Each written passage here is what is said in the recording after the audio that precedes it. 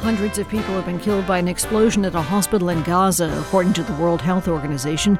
The president of the Palestinian Authority has canceled a meeting with President Biden in the wake of the blast. Our story is coming up on this Monday, October 17th. This is WBUR's All Things Considered.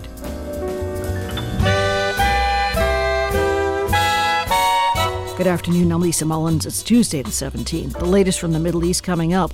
Also ahead, I rise today to nominate the gentleman from Ohio, Jim Jordan, as Speaker of the People's House. But so far, no luck for the gentleman from Ohio as Jordan falls short of the votes he needs to become Speaker. And same-sex marriage at issue in India. These stories and much more ahead. It's 58 degrees in Boston under cloudy skies at 4:01.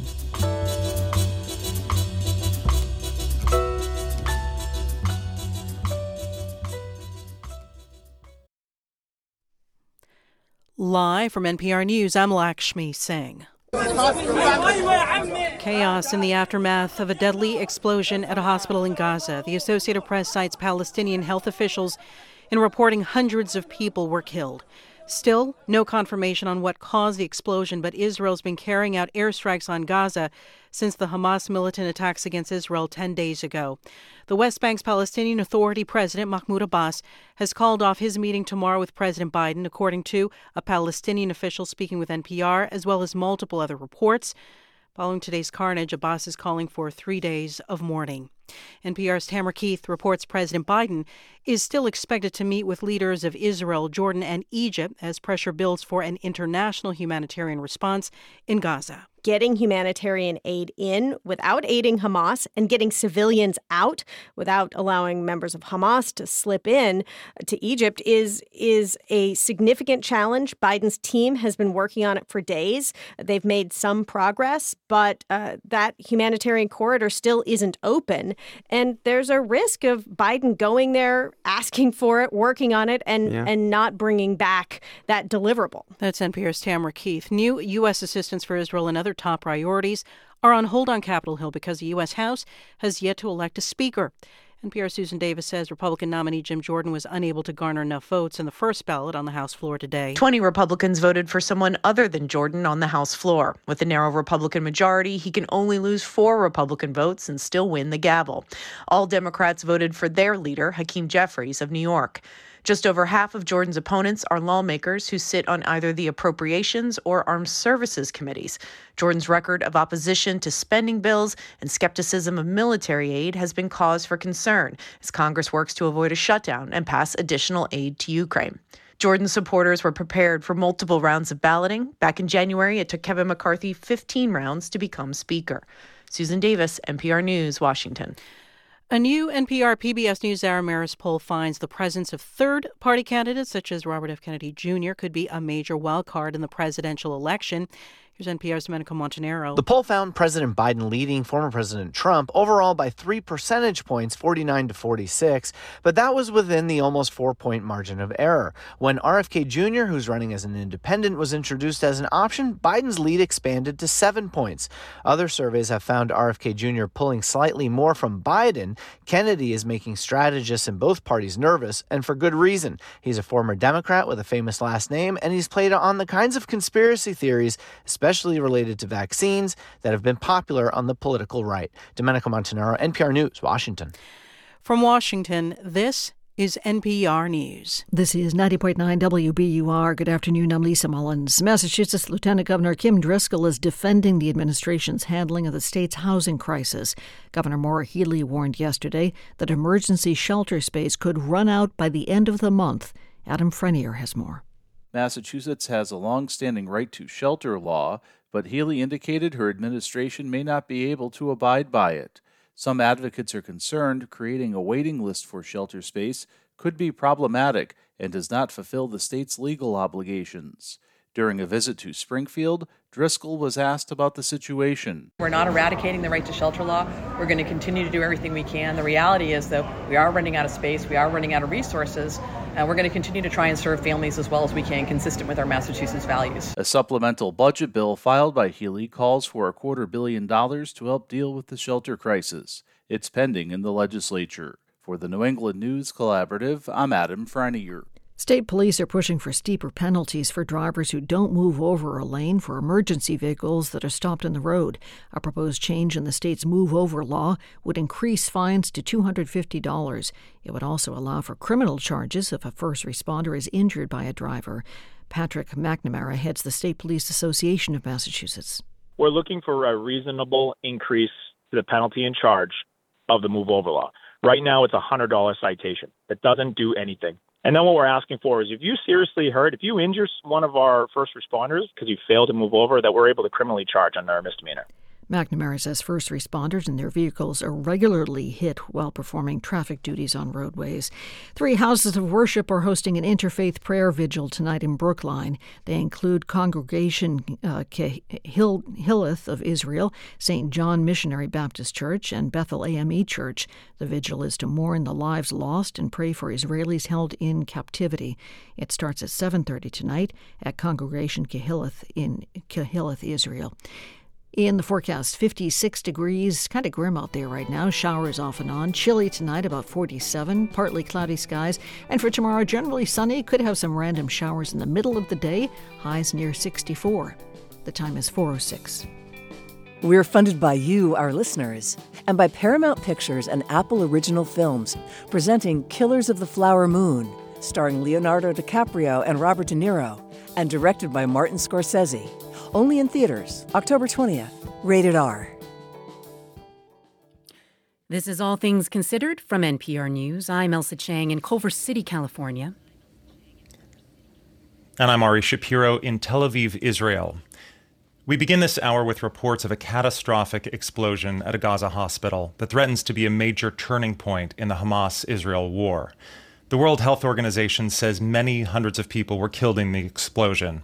The Israeli army says it was misfire from another Palestinian militant group in Gaza. It would be one of the deadliest single days in all 5 wars Hamas and Israel have fought in the last couple decades. President Biden is heading into this storm. He'll be here in Tel Aviv tomorrow. NPR's Daniel Estrin is sitting here with me now in Tel Aviv. And Daniel, update us on what happened at this hospital in Gaza. It took place on the Al-Ahli Hospital. This is a hospital in Gaza City. It's a Christian-affiliated hospital, Ari. It's where eyewitnesses told us that thousands of Palestinians have been sheltering because hospitals have long been considered off-limits for military targets in Gaza. People feel safe sheltering there. But videos on social media are showing a massive wall of fire rising up, bodies strewn over the grass of the hospital grounds. An eyewitness spoke to Al Jazeera and said men, women, children were among the victims. Now, the Israeli military is saying that according to its intelligence sources, the Palestinian Islamic Jihad group, it's another militant group, it's slightly smaller than Hamas, operates in Gaza. They're saying that that group misfired a rocket barrage as it was firing toward Israel and that it hit the hospital. We do know from past wars there have been Palestinian rockets that have fallen short inside Gaza. But, this very same hospital said it was struck by Israeli rocket fire just a few days ago. And even before this massive explosion at the hospital, bombings have been going on all day. I know you've been reporting on this with our colleagues in Gaza who are working under extreme conditions. Tell us about what you two have been discussing today. Yeah, and I've been speaking with our producer in Gaza, Anas Baba, all day, and he told me what he saw in very graphic detail. His morning began at 4:30 a.m. He woke up in southern Gaza to the sound of an Israeli airstrike that reportedly killed a family. We woke up to the explosion, and after that we couldn't get back to sleep. At 8:30 a.m., Baba and his family fled the home they'd been sheltering in because a nearby high-rise got an Israeli military warning to escape ahead of a bombing. His family went to go stay with relatives, and he went out to report. We reached the first family house that got bombed. We were informed that at least 7 people died here. Everything in the house was flattened to the ground. A lot of the neighbors were just still under the shock. He says there's no help to dig out the rubble. He said the family must have kept chickens because there were a lot of feathers in the rubble. And he smelled burnt blood. Smelled just burnt blood. He visited a second bombed house and then a third. And he saw a woman in the street screaming, "I need a ride to the hospital." She had an injured son there. So he drove her to the hospital. Her name is Ali Abu Jazar.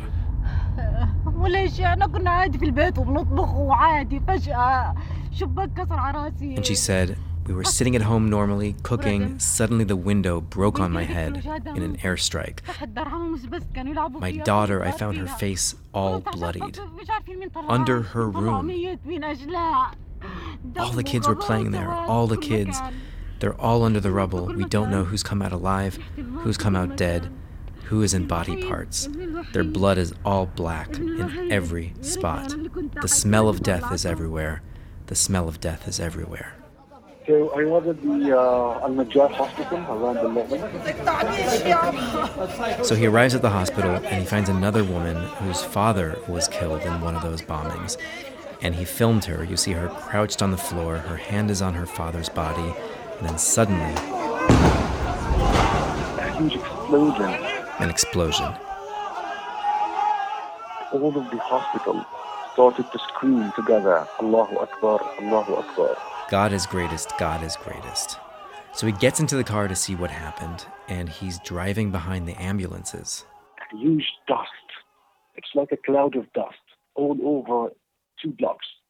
We were driving without understanding where we're going. The only thing indicating to us where to go is the red color of the ambulance siren. We were following them. He drove guided by the red sirens. The first thing I saw, a man is driving and another man behind him holding 2 girls. And I swear they were beheaded without a head. I get closer to find a woman with a fully dust and sandy clothing that you cannot even see her. She was like a ghost with all gray dust, like covering her face, her skin, everything. Screaming in the street, "They killed the children! They killed the children!" He says he saw the bodies of children being carried out. He saw a baby girl crushed. There is nothing of her bone structure brutally crushed.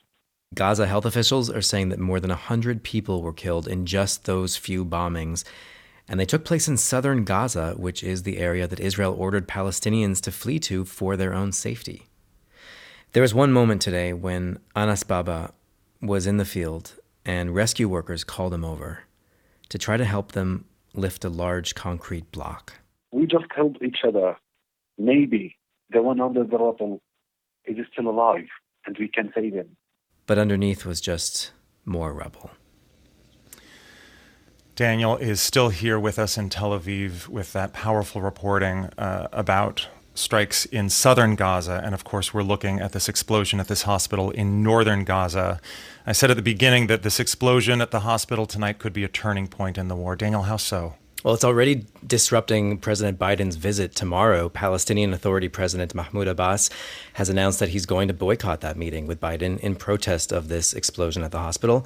We're already seeing protests in the Israeli-occupied West Bank. There are reports of protests in Jordan near the Israeli embassy. Israel is calling on its own citizens to immediately leave Turkey due to threats. And then today we saw more cross-border fire between Lebanon and Israel. Israeli civilians have evacuated their homes on the border. Of course, all of this as Israelis are still identifying their dead, mourning, grieving, burying their dead from the initial Hamas attacks. And so, Ari, this is confirming the fears that U.S. and Israeli officials have had all throughout this war, that this Hamas-Israel conflict could expand into a wider regional war. That's NPR's Daniel Estrin with me here in Tel Aviv, Israel, bringing us reporting from our producer in Gaza, Anas Baba. Daniel, thank you so much. You're welcome, Ari. 2 weeks ago, the House voted to oust Speaker Kevin McCarthy. Well, today, they tried to vote to replace him with Ohio Republican Jim Jordan, but no person having received a majority of the whole number of votes cast by surname, a speaker has not been elected. That's right. After 20 Republicans voted for someone else, the House is in recess, and again, the chamber is frozen. Without a speaker, the House can't vote on aid to Israel or on anything else. NPR congressional correspondent Deirdre Walsh was in the chamber and joins us now from the Capitol. Hi, Deirdre. Hey, Elsa. Okay, so are we seeing the same movie again? I mean, we saw Republicans in January take, 15 ballots to elect McCarthy as speaker? Is that Jordan's strategy to keep voting and voting and voting until he wins? I mean, Republicans really don't want to replay that movie. They certainly hope it doesn't take 15 rounds. But Jordan's spokesman told me they do expect to have another round today and said, quote, the House needs a speaker as soon as possible. Jordan's allies did anticipate he would lose on the first ballot and said they figured it could take multiple rounds, but he has a lot of ground to make up. Right now, there are 220 Republicans here and voting, so Jordan can really only lose 3, and he lost 20 on that first ballot. Democrats were all united and voted for their leader, Hakeem Jeffries, but even Republicans who backed Jordan admitted that number was higher than they expected. Okay, so who were the 20 Republicans voting against Jordan? And do you think he can convince them to change their votes? I mean, he's working on that right now. He's trying to meet one-on-one with some of these. But the 20 were a mix of members who serve on the House Appropriations Committee, which handles spending bills, the House Armed Services Committee, who handles military issues. A lot of those members are concerned about Jim Jordan's record. I mean, he has opposed spending bills and been involved in standoffs that resulted in government shutdowns. He opposes more aid for Ukraine. Florida Republican Mario Diaz-Balart voted for Steve Scalise and told reporters after the vote he's still in the same place. He's a longtime member of the Appropriations Committee, and I spotted him on the floor huddling with some of his colleagues, clearly not supportive of Jordan. I mean, there's some others who are mad about the way that McCarthy was ousted, and some voted for him. There was one Michigan Republican, John James, who voted for someone else. He told me he's worried about the needs of his district, things like a military base, infrastructure projects. But he said he was talking to Jordan. He said, we can work it out. Huh. Okay, well, are there any alternatives to Jordan right now? No. I mean, none of the people who actually got votes on the floor are even running for speaker. Many House Republicans tell me the same thing. They don't know anyone who can get 217 votes right now to get the gavel. Well, that's really unfortunate because 1 month from today, the federal government runs out of money. It could shut down. There's also a war in Israel. Can Congress address these issues without a speaker? No, Congress is paralyzed. I mean, lawmakers who support Jordan and people who oppose to him all agree this has gone on too long, 2 weeks. Constituents back home keep telling them the same thing. We just want the House to function. Over in the Senate today, they're talking about moving their own spending bills. They want to tie together aid to Ukraine and Israel. The White House is expected to send up a new request for emergency assistance, probably both for Ukraine and Israel. But even if they can move those bills in the Senate, and some of them have bipartisan support, none of these things can go anywhere until a House Speaker is elected. That is NPR congressional correspondent Deirdre Walsh. Thank you so much, Deirdre. Thanks, Elsa.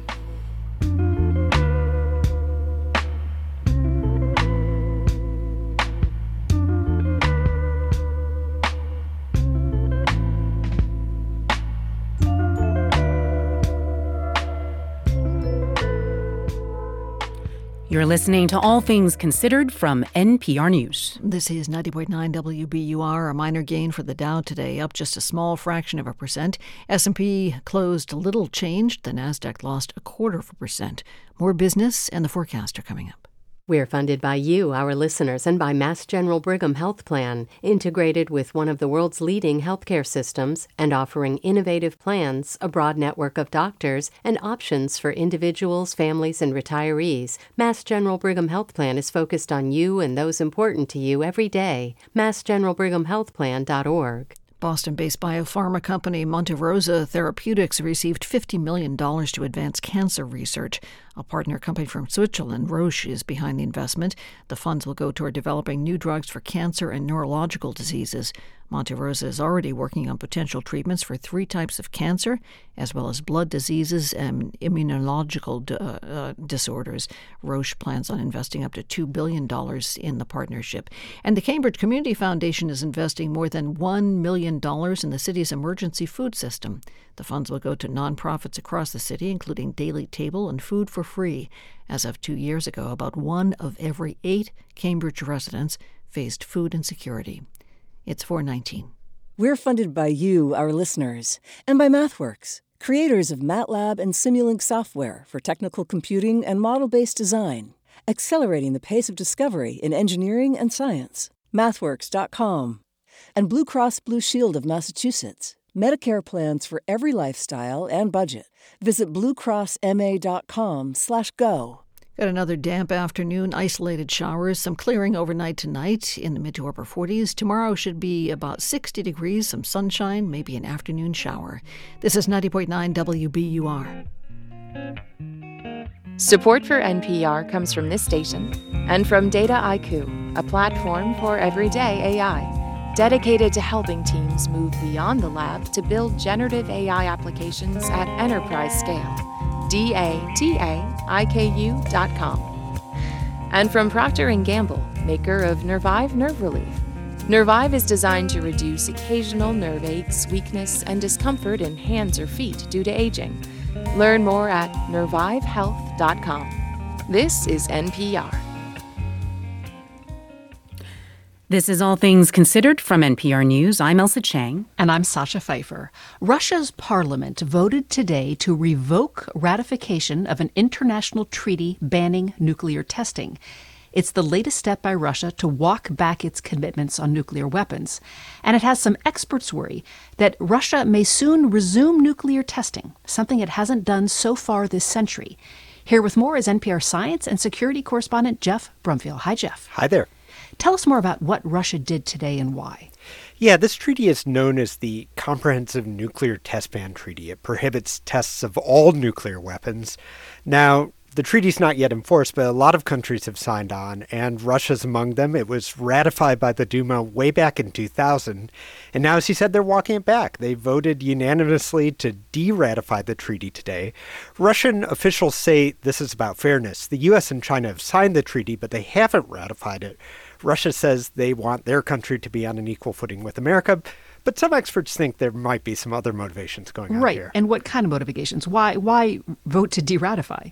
Yeah, well, Russia has been pulling back from its nuclear commitments. Earlier this year, they announced they'd no longer participate in a major treaty with the United States designed to limit the number of nuclear weapons that are deployed. I spoke to Jeffrey Lewis at the Middlebury Institute of International Studies, and he thinks this is actually really about the war in Ukraine. The way the Russians see it is that by withdrawing from these agreements, they're raising the nuclear temperature. And the hope here is that the West will think twice about getting involved in Ukraine with all this nuclear saber rattling, but it doesn't really seem to be working. I mean, just today, Ukraine used advanced American missiles as part of an attack on Russian airfields. So, Jeff, is there any indication that Russia might actually test a nuclear weapon?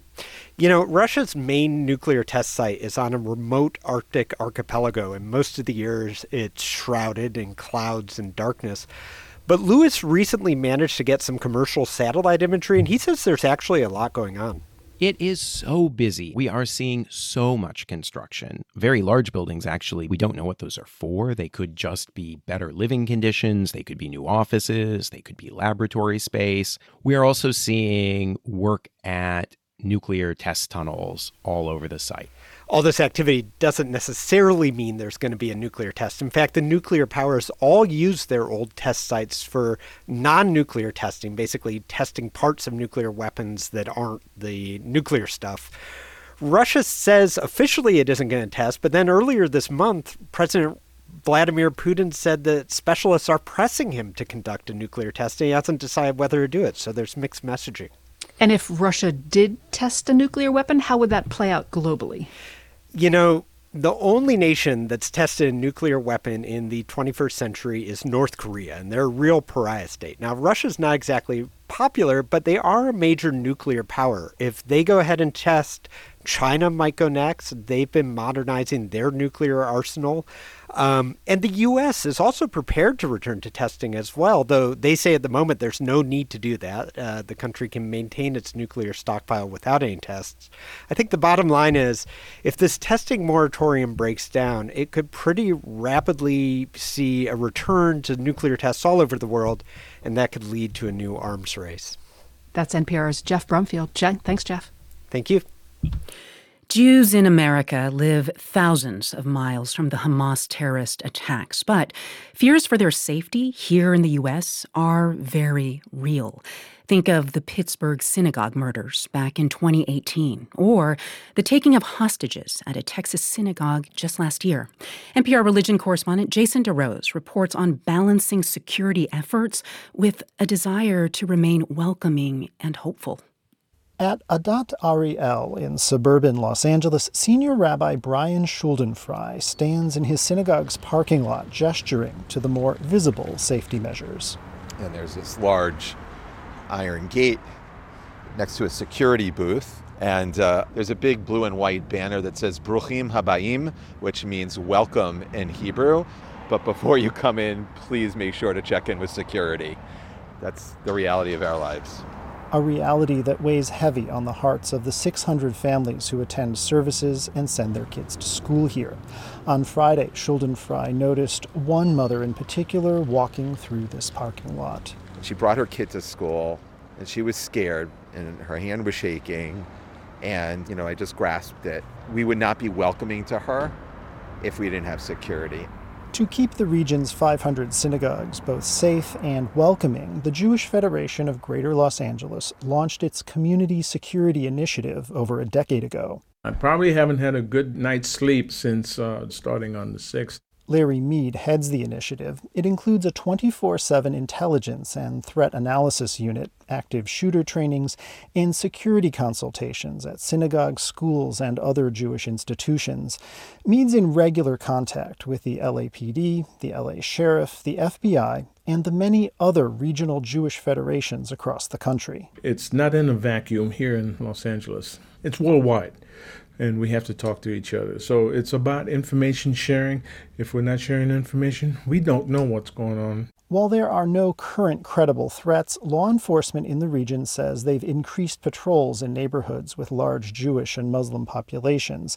That's information Cynthia Barzilai takes seriously as executive director of Beth Shear Shalom in Santa Monica, a congregation and school that serves about 200 families. We are a smaller community, so we don't have a full-time security guard, but we've taken measures. We have new updated cameras and monitors and intercom systems. We have blast-proof windows. It's hard to express how to be a Jew, even in 2023, is to be scared to be too public. Alex Kress is Beth Shear Shalom's rabbi. He says it's an excruciating time for his congregation, for him, and for Jews around the world. But he finds hope in a recent Torah portion, the creation story from the opening verses of Genesis. What is God creating from this term tohu vavohu, this void, this darkness, this chaos? And the first creation is light. And what does God say? That the light is good. Even in these moments of horrible depths of depravity and darkness, the light is good, and we have to find the light. Rabbi Kress reminds his congregation there is still joy in life, still the peace of Sabbath, despite sorrow, despite fear, despite the armed guard at the synagogue door. Jason DeRose, NPR News, Los Angeles.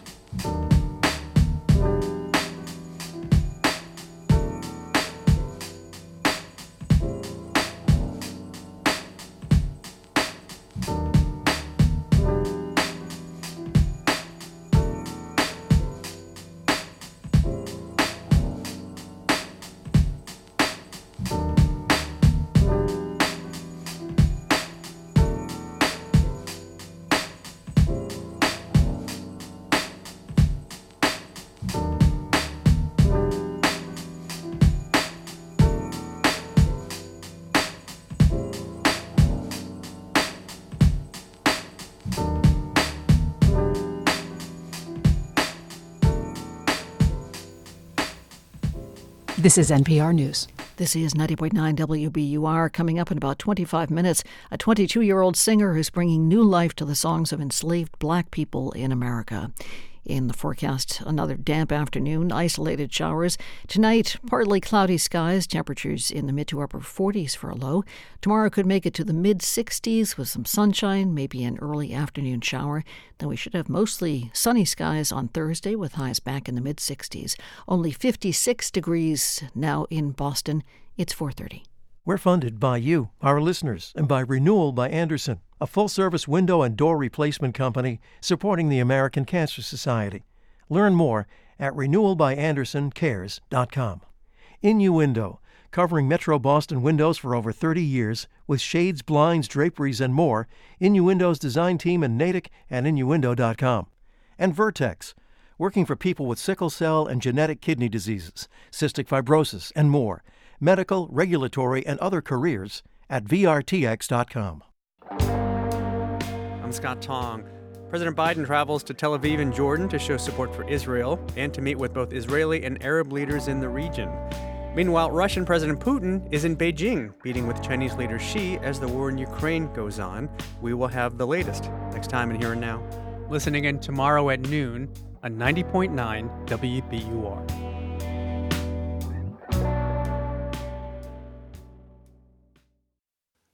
Live from NPR News in Culver City, California, I'm Dwayne Brown. On Capitol Hill, it feels a lot like deja vu all over again as Republicans try to come up with enough votes for a new House Speaker to take the gavel.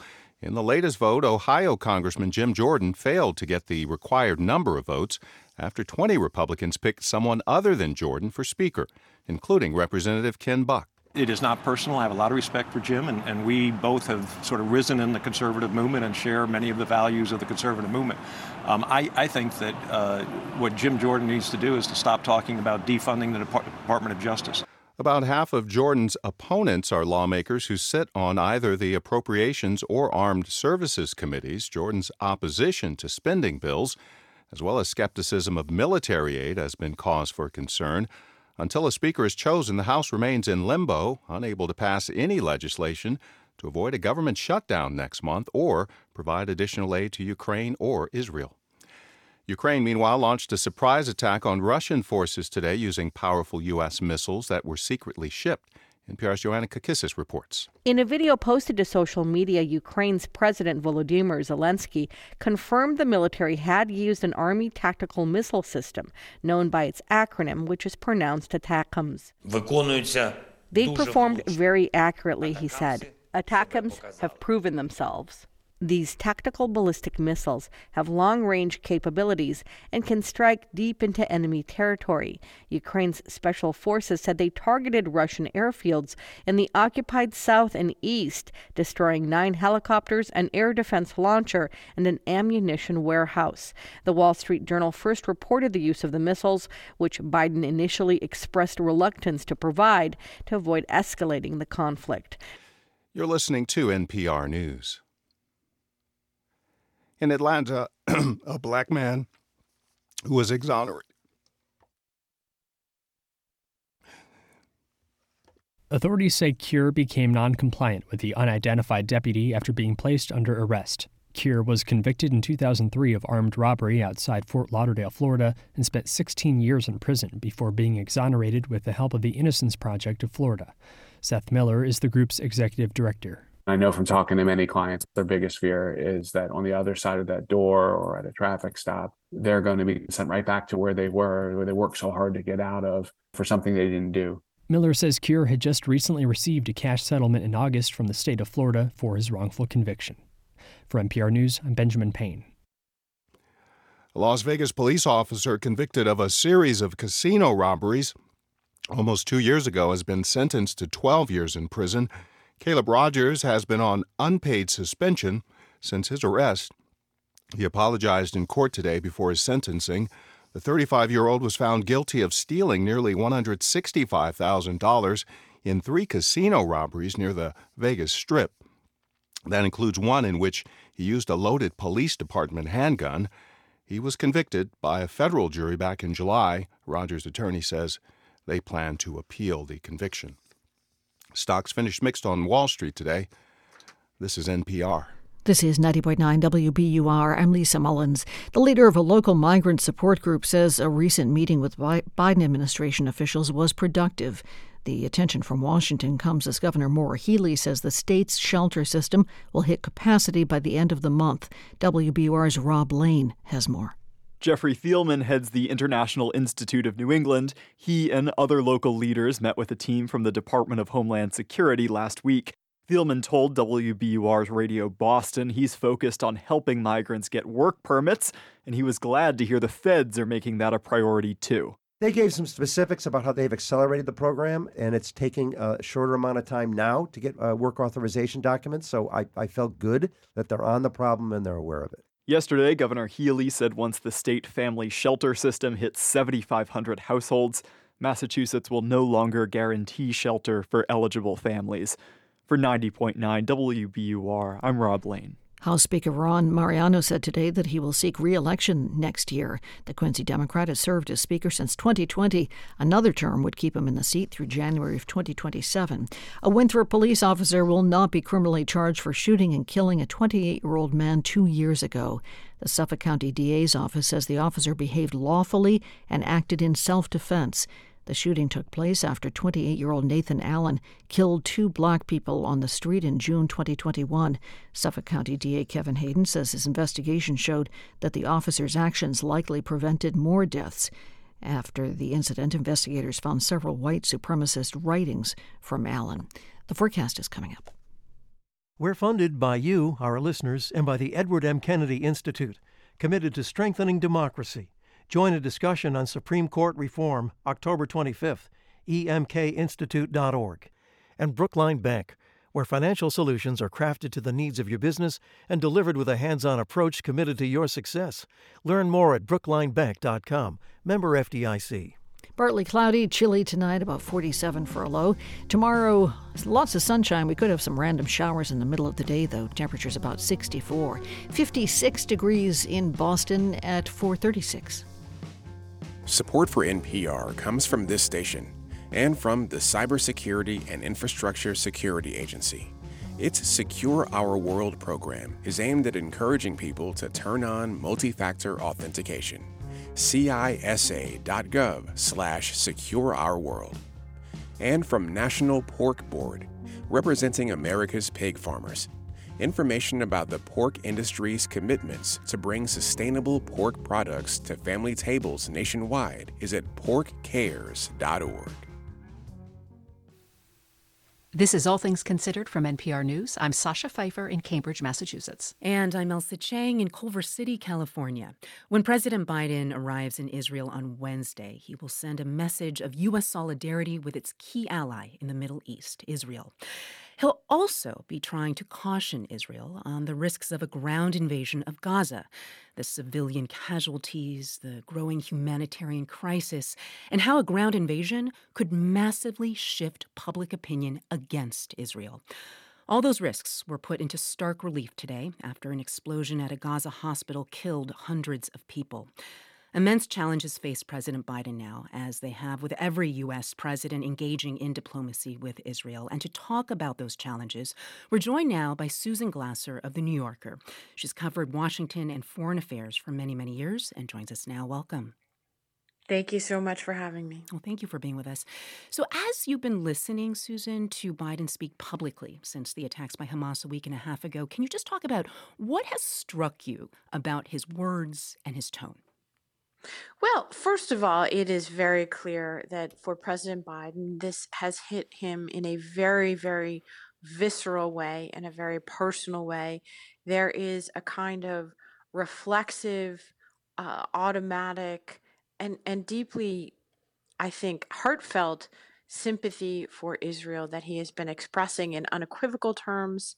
And as a result of that, you've seen a lot of gratitude from many Israelis, including many who have been critical of Biden and critical of Democrats in recent years. And have you noticed any shift in recent days in terms of his tone and the words he's using to describe what's happening on the ground in Gaza?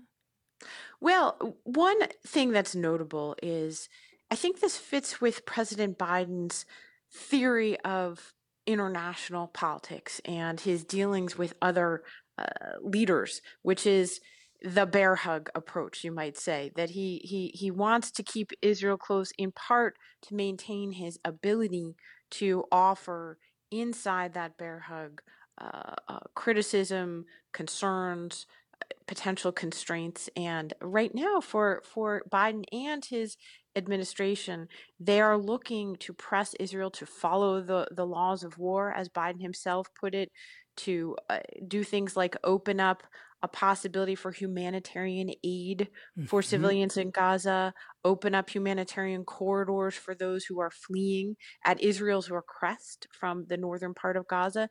So what success they'll have is not yet clear, but I do think that's Biden's approach. Well, as we've mentioned, a lot of other U.S. presidents have had to deal with some form of escalation in the Israeli-Palestinian conflict. Are the challenges facing Biden now substantively different from what you've seen previous presidents face? Well, the fear that you hear articulated from those who closely watch the region is not only of the prospect of a potentially escalating regional conflict, but that the U.S. could be drawn more directly into it than ever before. And that scenario that is the reason for not one but two different U.S. aircraft carriers that have already been sent to the region. The fear is that if Israel is embroiled in a full-scale ground invasion of Gaza, essentially pinned down there, what happens if you then see the West Bank explode? What happens if in the north you have Hezbollah from Lebanon or Syria attacking Israel? That's a scenario where you could even see the United States drawn into the conflict in a more direct way. Right. Do you think the U.S. president has become less relevant when it comes to Israeli-Palestinian relations, at least during recent administrations? Well, I think that, the failure of the great dream of so many American presidents, this idea that there was a viable two-state solution to be negotiated and that the U.S. president would become the broker of that, because that foundered and really has sort of no longer even really flickering as a dream of U.S. presidents.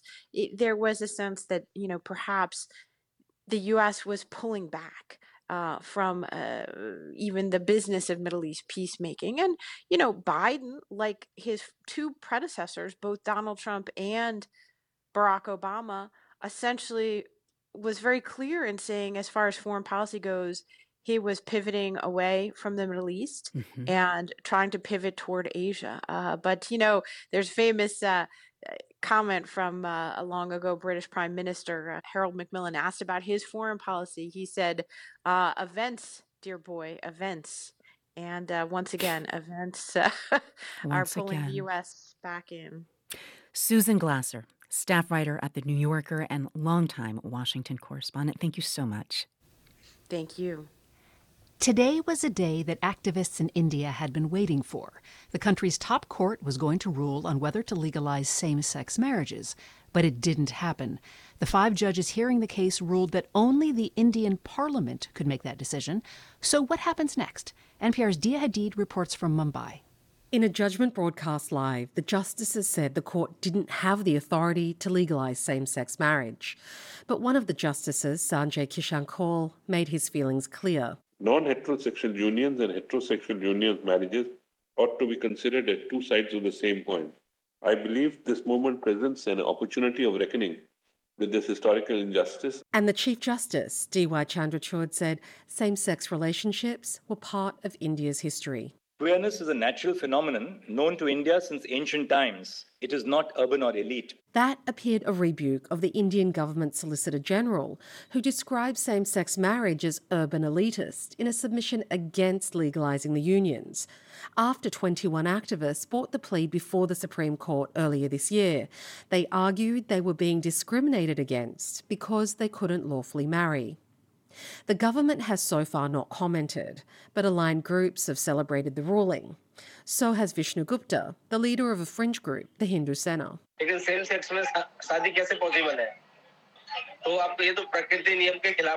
says the court is right to defer to Parliament, and marriage is only between a man and a woman.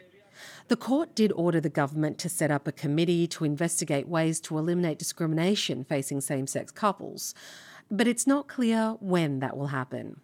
Anish Gawande is a prominent advocate for equality for India's lesbian, gay, bisexual, transgender and queer community, often shorthanded to LGBTQ. We must remember that it is an election year next year, which means that the government is going to be less likely, if likely at all, to take any action on the matter. Gawande says India has come far on LGBTQ rights. Most prominently 5 years ago, the Supreme Court struck down a colonial-era law that made gay sex a crime. But more progress now on same-sex marriage is in the hands of a government which has so far actively resisted it. Dia Hadid, NPR News, Mumbai.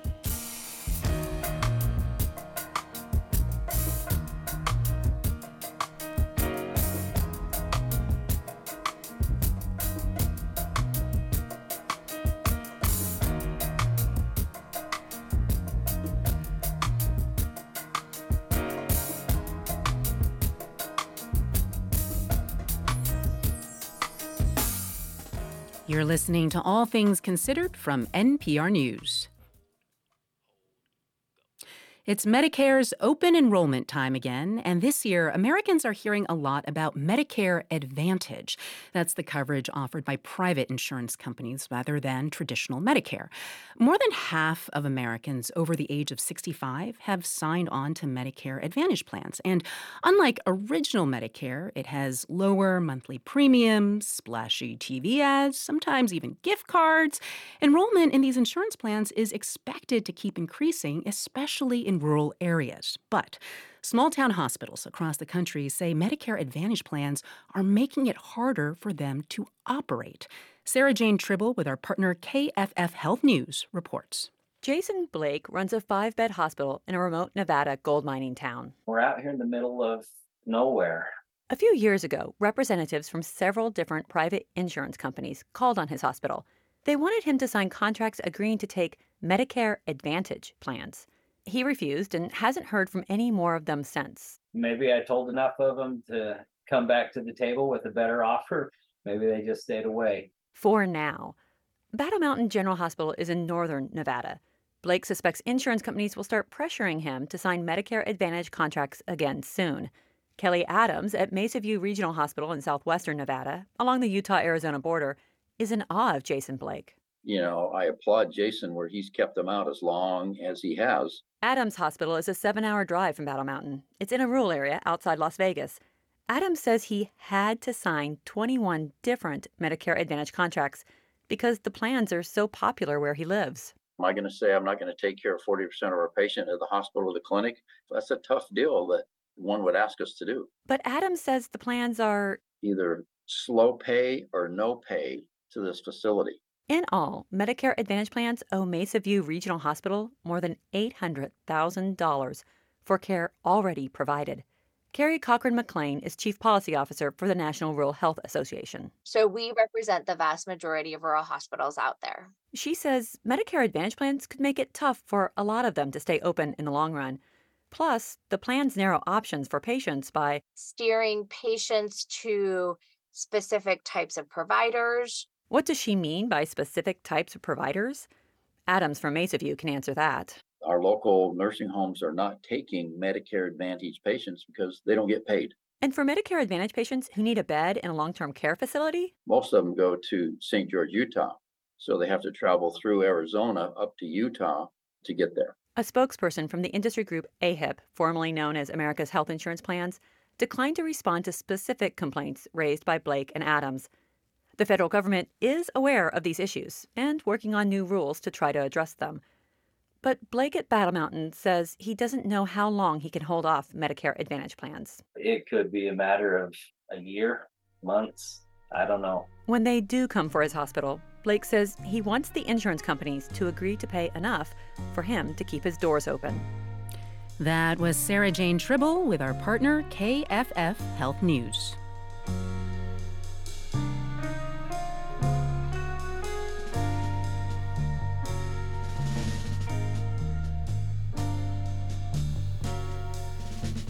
As of last week, the United Auto Workers strike now includes one of the largest and most profitable Ford plants. It makes popular pickup trucks and SUVs in Kentucky. We're following the UAW strike, and on the program, we'll have an update tomorrow. If you aren't by a radio, try asking your smart speaker to play NPR or your station by name. You're listening to All Things Considered from NPR News.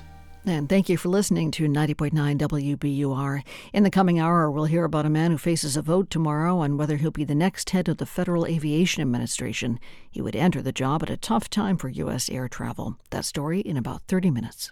We're funded by you, our listeners, and by Davis Malm. Their litigation attorneys are committed to turning setbacks into comebacks. Learn more at davismalm.com, DAVISMALM.com. Arts Emerson with The Book of Life, an uplifting story of hope featuring Rwanda's first ever women's drumming group. Tomorrow through October 22nd, artsemerson.org. And Office of the Massachusetts State Treasurer. Check to see if you have unclaimed property at findmassmoney.gov. Light rain to accompany the afternoon commute once again. Should have some clouds overnight tonight. Temperatures just about 47 degrees, much like last night. Tomorrow you may need the umbrella late in the morning and for the first part of the afternoon. Otherwise, we should have generally sunny skies with temperatures in the mid-60s, and then a second sunny day on Thursday. Temperatures still in the mid-60s. In the mid-50s right now, 56 degrees in Boston at 4:50. WBUR supporters include Delta Dental, reminding you that a healthy smile is a powerful thing. Discover the connection between oral and overall health at expressyourhealthma.org. The Chestnut Hill School, inspiring preschoolers through grade 6 to grow today, transform tomorrow.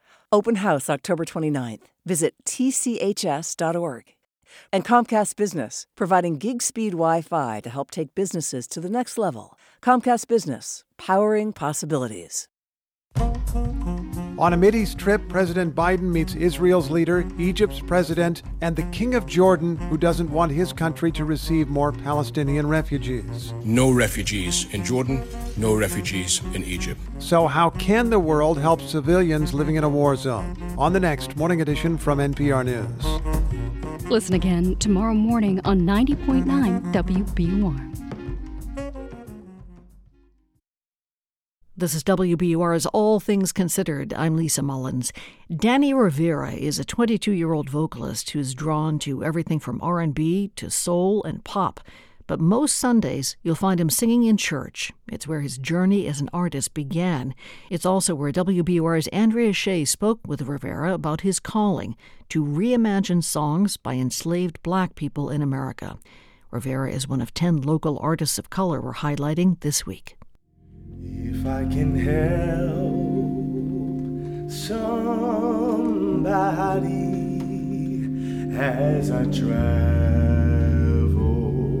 along. On a weekday morning, Danny Rivera's voice floats above the crimson carpet and empty wooden pews at Holy Tabernacle Church in Dorchester. Part of my commitment to black culture is understanding the black church, which is the staple in the black community. It's where everything goes down, the good, the bad, the ugly, the beautiful. Rivera calls himself a church hopper. He started singing at services as a kid. By age 11, Rivera directed his church's youth choir. He's inspired by his pastor and his parents, who were community organizers. My mother is black, African American, and my father's from Puerto Rico. For most mixed kids, you're always torn between your culture. You never really feel like you have an identity. And I've always found a strong place and identity in church. Wade in the water. Wade in the water, children. Wade. Rivera's singing took him outside church, including to the White House, where he performed with a choir for the Obamas. In high school at Boston Arts Academy, he studied classical music. But Rivera says the lack of black representation in that genre challenged his identity.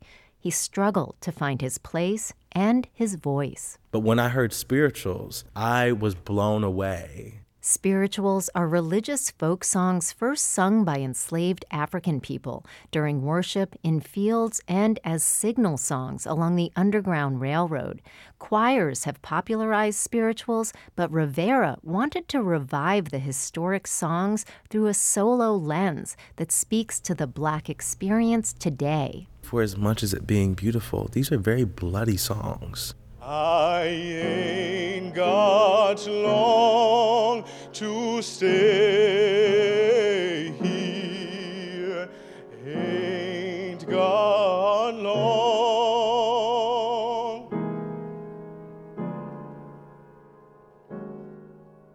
Rivera found two collaborators to help rearrange spirituals while studying at Longy School of Music.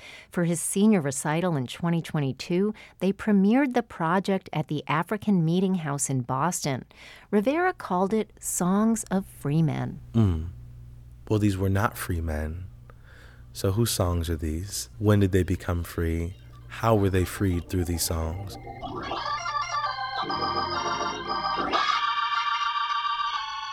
Rearranging the spirituals with Rivera hit home for organist Gavin Rushing. He's a student at Berklee College of Music and grew up in Georgia. As I play this music, I embody what the songs mean, but I also embody like my grandparents, my grandfather, who, rest his soul, passed away in 2016, but he was born in a time where his father and him were still sharecroppers. They worked on somebody else's land. The musicians reworked the song Were You There When They Crucified My Lord as their emotional response to George Floyd's murder in 2020. When we were working on this, one thing that we kept on saying was that my Lord is blank. Were you there when they crucified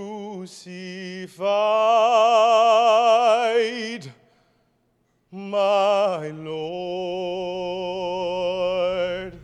I was maybe 12, 11 when I was watching the riots happen with Michael Brown. My Lord was Michael Brown. Were you there when they crucified my Lord? I stopped wearing hoodies in middle school because of Trayvon Martin, and Trayvon is my Lord.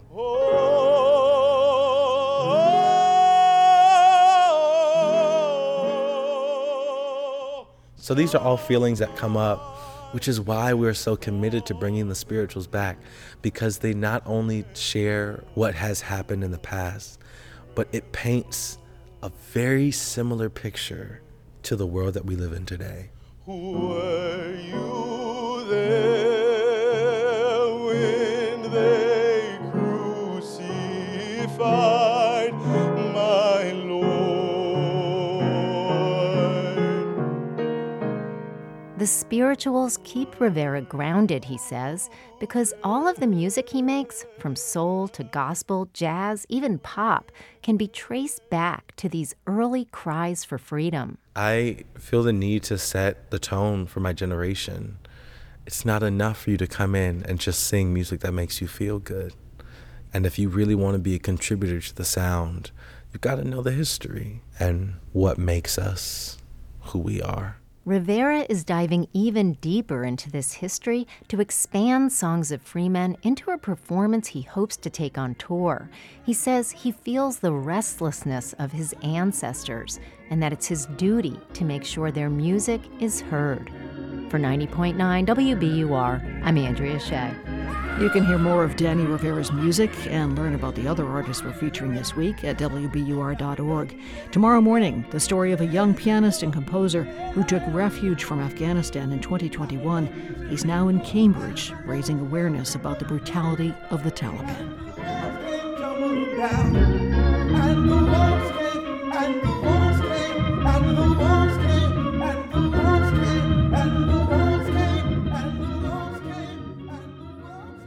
Support for NPR comes from this station and from United Airlines, on a mission to do good in the air and committed to achieving net zero greenhouse gas emissions by 2050. Learn more at united.com. From Procter & Gamble, maker of Align Probiotics, a daily supplement designed by gastroenterologists to help relieve occasional bloating, gas, and abdominal discomfort. More at alignprobiotics.com. And from Fisher Investments. As a fiduciary, Fisher Investments is obligated to act in their client's best interest. Learn more at fisherinvestments.com. Investments in securities involve the risk of loss. For the perfect spot to host your next event, discover City Space, WBUR's hidden gem on Commonwealth Avenue. Booking now for holiday celebrations and winter events, City Space is the ideal setting for unforgettable occasions in a gorgeous state-of-the-art venue. We'll help make your vision a reality. More at wbur.org/rentals. I'm Ideas and Opinion Editor Chloe Axelson, and this is 90.9 WBUR FM Boston, 92.7 WBUA Tisbury, and 89.1 WBUH Brewster. Listen anytime with our app or at WBUR.org. WBUR, Boston's NPR news station. The Israeli military is using DNA and dental imprints to identify those who died in the Hamas attack on October 7th. We'll go to the base where the difficult work is taking place. Also, Palestinian Americans in the U.S. are grieving the deaths of family and friends in Gaza. Many also feel they themselves are under attack. I've never seen anti-Palestinian rhetoric this bad before. It's Tuesday, October 17th. This is All Things Considered. I'm Lisa Mullins. Also ahead last night, pro-Palestinians and some Israelis gathered in Copley Square, Boston. They say they're dealing with intense and complicated emotions. A Senate committee is set to vote tomorrow on the nomination of Michael Whitaker to head the FAA at a time when aviation experts say the U.S. air travel system shows mounting signs of stress. Also, a new live show features actor John Malkovich, transformed into some of the meanest music critics in history. It's 5:01.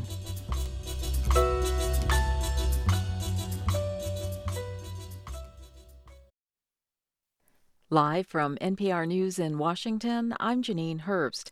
Palestinian Authority President Mahmoud Abbas has canceled a meeting planned tomorrow with President Biden, according to a Palestinian official. The meeting had been scheduled to take place during Biden's trip to the Middle East. NPR's Jackie Northam has more. President Abbas canceled his meeting with President Biden after an explosion at a Gaza City hospital left hundreds dead.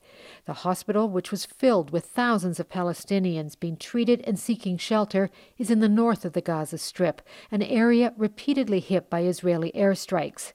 But the Israeli military is blaming the explosion on a misfired rocket launched by the Islamic Jihad, a militant group aligned with Hamas. The World Health Organization says the hospital was one of 20 in Gaza facing evacuation orders from the Israeli military, but it couldn't be carried out because of the current insecurity situation. Jackie Northam, NPR News, Jerusalem. Congressman Jim Jordan has lost his first bid to become the next Speaker of the House. NPR's Windsor Johnston reports 20 Republicans joined Democrats in voting against his bid to secure the gavel. Speaking ahead of the vote, Republican Congresswoman Elise Stefanik said Jordan was the right person to lead the House going forward. Our friend and colleague Jim Jordan is a patriot. He is an America First warrior who wins the toughest of fights, going after corruption and delivering accountability at the highest levels of government. It's unclear whether Jordan will be able to flip enough Republican holdouts in subsequent ballots. The congressman had picked up some key endorsements ahead of today's vote, but so far has failed to win over a number of mainstream Republicans who criticize him as too extreme for the speakership. A second round of voting has not yet been scheduled. Windsor Johnston, NPR News, Washington. Former President Donald Trump looked on in a New York courtroom today as his former appraiser undermined his property valuations. NPR's Andrew Bernstein has more. Under direct examination, appraiser Douglas Larson said he'd valued one Manhattan office building at $540 million. But in documents prepared for a bank, the Trump Organization said that building was worth $200 million more. Is that consistent with your appraisal? Assistant AG Mark Ladab asked the witness. No, it is not, Larson said. At issue in the case is whether there was a conspiracy to lie to lenders about property values. Trump sat quietly in the courtroom while lawyers displayed spreadsheet after spreadsheet. Outside the courtroom, he called the $250 million civil case, quote, a railroading. Andrea Bernstein, NPR News, New York.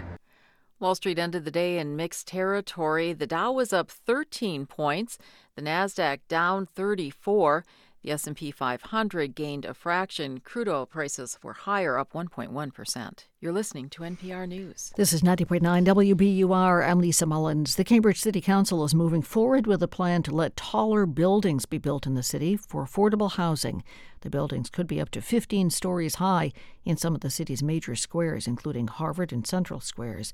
The councilors voted 6-3 to pass the measure last night. City Councilor Mark McGovern was the lead sponsor of the bill. It's not going to solve our problem, nor is it going to destroy our city. And it's going to be another tool in the toolbox to allow affordable housing developers a little more flexibility and a little more opportunity to make a dent in this crisis. McGovern estimates that about 3 to 5 of those projects could be built throughout Cambridge over the next 10 or more years. The Boston Planning and Development Agency has launched a program to grant tax breaks to developers who convert offices into residential buildings. It's to support those who own older downtown commercial office buildings and to increase Boston's housing stock. Approvals for tax breaks will be granted on a rolling basis.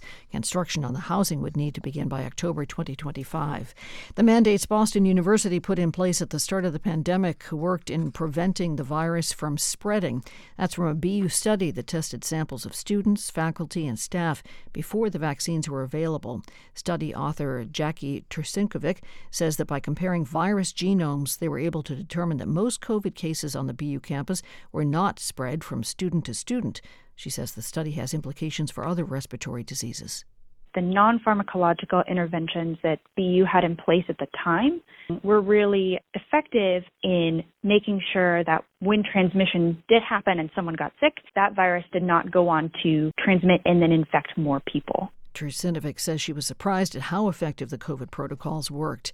A woman is now leading Acton's fire department for the first time. Anita Arnhem assumed the role last Friday. She served with the Acton Fire Department since the start of her career in 1989.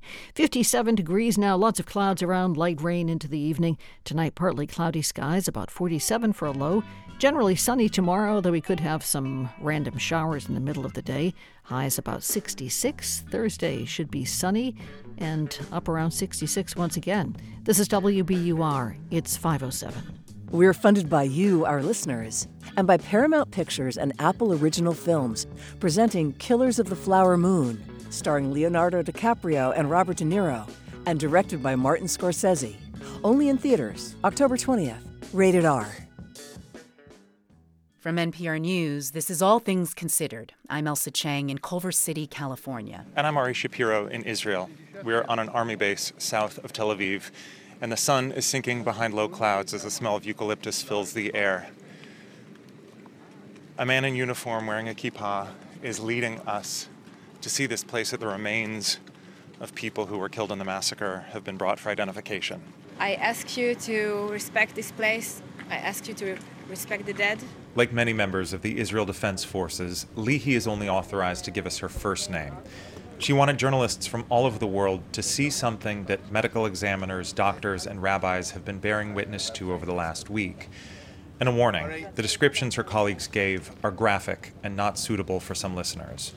ואנחנו כאומה לא יכולים לשתוק על דבר שכזה.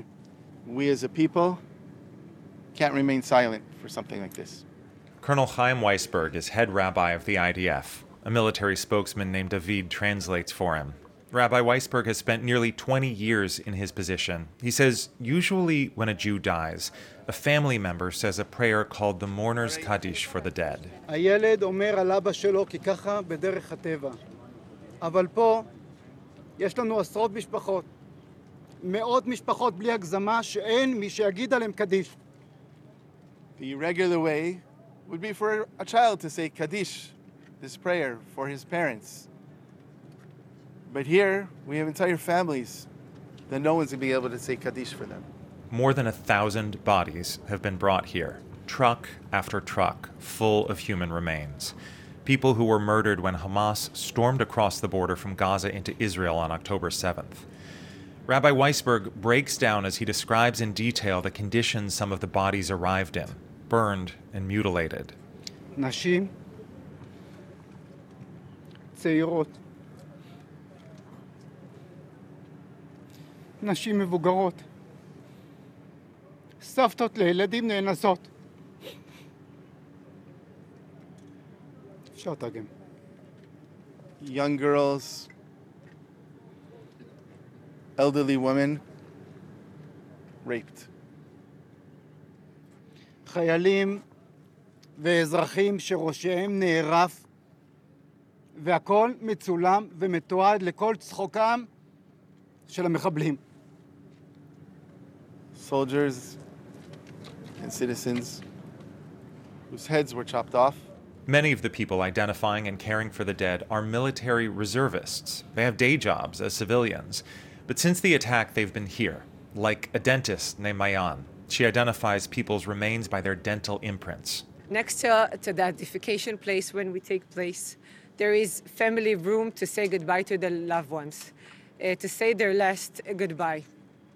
So while identifying, we can hear the screams and we can hear the cries of a woman bearing her child,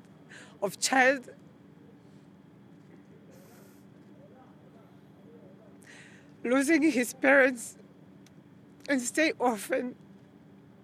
And we hear the cry and we hear the screams and we're still identifying tirelessly, uncompromisingly, to give this fallen the last respect that nobody gave them.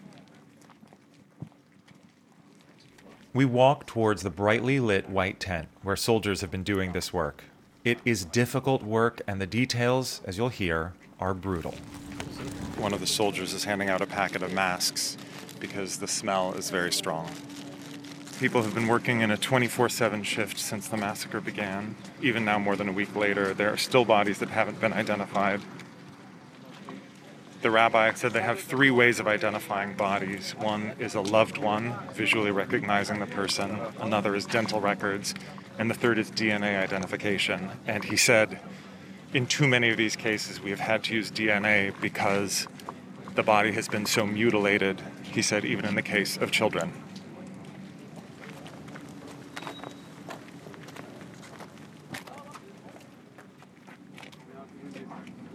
There were about a dozen shipping containers, refrigerated, side by side. And men in white coveralls have just opened 4 of the shipping containers. And inside, stacked 4 high, are body bags. And some of the body bags are very, very small. And the rabbi says, usually when we're here, we don't speak. When you open the doors, you see that small sack. That's a baby. A light rain is starting to fall. A TV cameraman suddenly hunches over, sobbing. We walk in the misty drizzle to a small covered picnic table, the smoker's corner. And there we sit in the dark with a woman named Avigail. Like others, the IDF only authorized her to give her first name. It's hard to remember these days, but I work in high tech. In Judaism, as in many religious traditions, there are rules for how a body is supposed to be treated before burial. For many years, Avigail has done that preparation for burial as a reservist for the Army. There's a concept of respect for the dead. It's treating every dead person with the dignity and respect that we'd want, the same as we'd want when we're living. We're also very conscious of, is the woman exposed on the table, and to try to cover up when possible any part that was part of the human being. We bring it to burial with the body. So if there are ashes, we're very careful not to lose any of the ashes. If there's skin that was torn away, certainly if there's blood, if there's flesh, we collect everything so that it's all buried with the body. When I ask what the last week has felt like to her, more than 1,000 bodies to be identified and prepared for burial, from babies to elders, she says for most of the last week she has felt very little. Blocking out feelings was the only way to do the work that needed to be done. Despite the fact that I was only sleeping about 2 hours per 24-hour cycle, and I was hardly eating, I felt like I had the energy. I don't know if it's adrenaline or the mission, the importance of the mission, and just keep going, do the work, understand that it's horrific what we're seeing, but do our best to get the correct identification for each of the murdered women and prepare them for burial in the most respectful manner once they've been identified.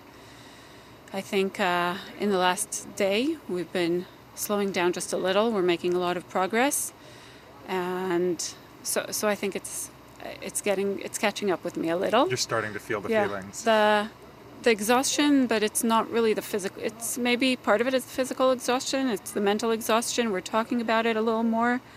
We have some psychiatrists and social workers that are talking to us after shifts, but I think it's like starting to build up. So I don't know if that answers your question. I don't remember what it was. How you're feeling, and it sounds like for a while you weren't feeling much, and now you were really feeling a lot. Yes. As somebody who has done this work in the Army for a long time, you've seen people killed in violent ways. How has this been different from the deaths from violence that you have already dealt with over many years? I think it's different in two ways.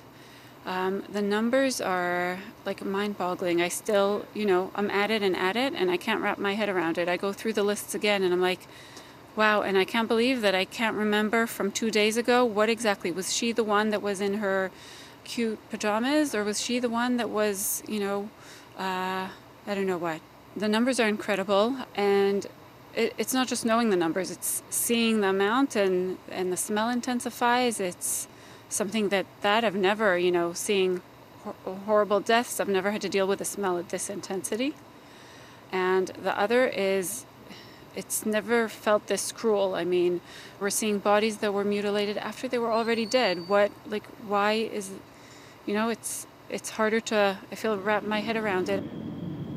This experience has obviously changed you. Has it changed your view of humanity? Has it changed your view of people? I think it shattered something in my sense of security. It's certainly, something in the sense of the equilibrium of the world, of the balance of good and evil. I kept, for years growing up, I thought that the world is improving. As a human being, as a woman, I felt like things were progressing in the right direction. I can't think that anymore, and that's shattering. Over our heads, Israeli military jets rumble through the sky. And as we drive away from the army base, a siren blares through the air. Every car on the freeway pulls over to the shoulder. People huddle on the blacktop from the threat of incoming rockets. Reminders that while people are still identifying the bodies from October 7th, the war and its death toll only continue to grow.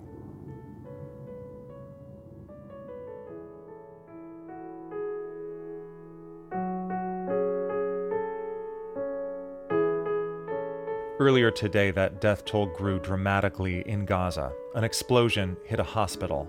Hundreds of people were killed. Egypt condemned what it called a, quote, deliberate bombing of civilian facilities. The Palestinian ambassador to the UK called it a massacre and war crimes, posting an image of the building on fire. And the Palestinian Authority declared 3 days of mourning. Israel's military blamed Islamic Jihad, saying the hospital explosion was a failed rocket launch.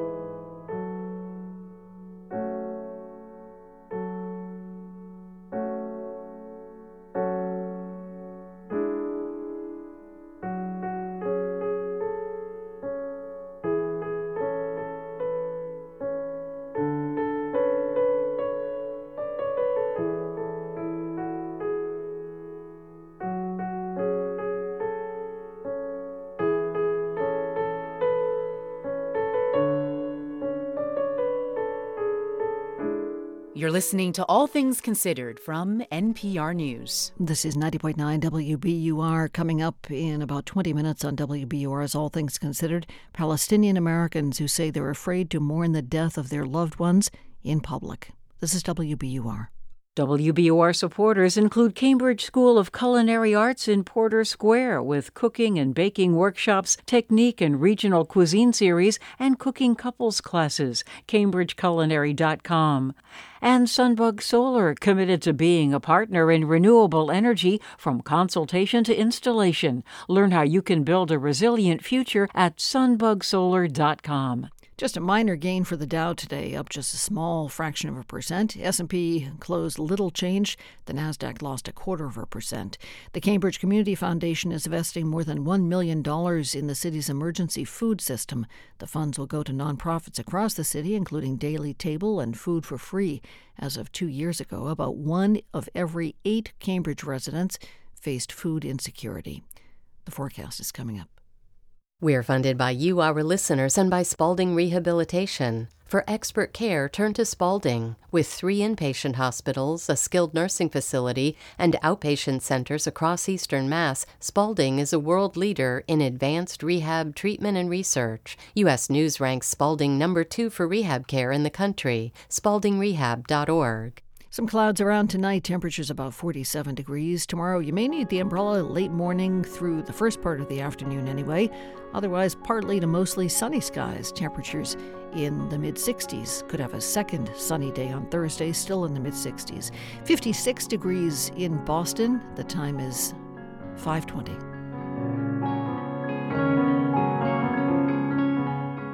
Support for NPR comes from this station and from BritBox with Payback, a new original crime thriller from the creator of Line of Duty and Bodyguard, starring Grant Chester's Morven Christie and Ozark's Peter Mullen, streaming at BritBox.com/NPR. And from Indeed, designed to be an end-to-end hiring solution for businesses of all sizes to attract, interview, and hire candidates all from a single platform. Learn more at Indeed.com/NPR. From NPR News, this is All Things Considered. I'm Elsa Chang. And I'm Sasha Pfeiffer. We're in the midst of the WNBA Finals where things may be looking up for the New York Liberty. The Las Vegas Aces took the first 2 games in the best-of-5 series, but the Liberty got a win on Sunday night in Brooklyn, which prevented them from being eliminated. Here's Jones. Into the corner, Laney. You bet! That was the first finals win for New York since 1999, and the Liberty are the only original WNBA franchise still operating that has yet to win a championship. So we have called basketball legend and ESPN commentator Rebecca Lobo to get her perspective. Hi, Rebecca. Hey, how are you? I'm good. You were a member of that original Liberty franchise, and I understand you were in the building for Sunday's win, along with that other record crowd of 17,000 fans. What was it like to watch it?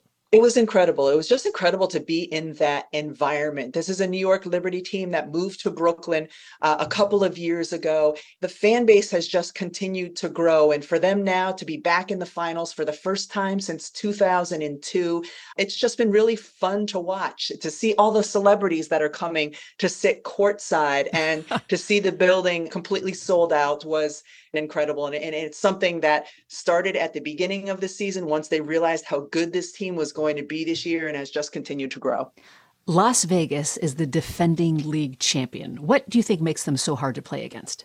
Vegas has a number of number 1 picks on their roster. They have A'ja Wilson, who was the MVP a season ago, a 2-time MVP. They're an incredibly talented team.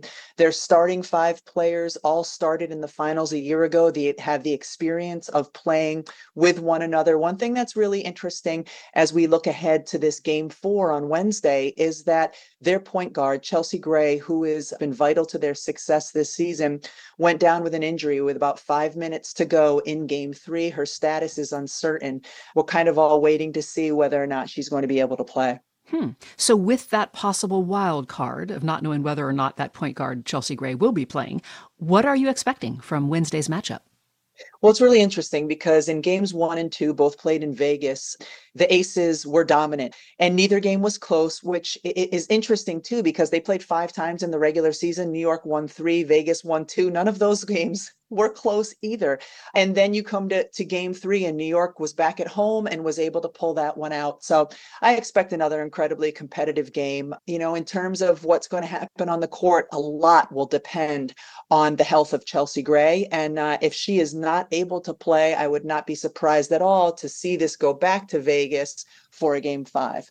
We mentioned that you're a commentator for ESPN now. What is it like to watch the game as an analyst? Does it change the experience at all? I so love being around basketball, but always kind of knew that coaching wasn't in my future. And so being able to sit courtside and do it as an analyst has been incredible. I've been doing it now for ESPN for 20 years.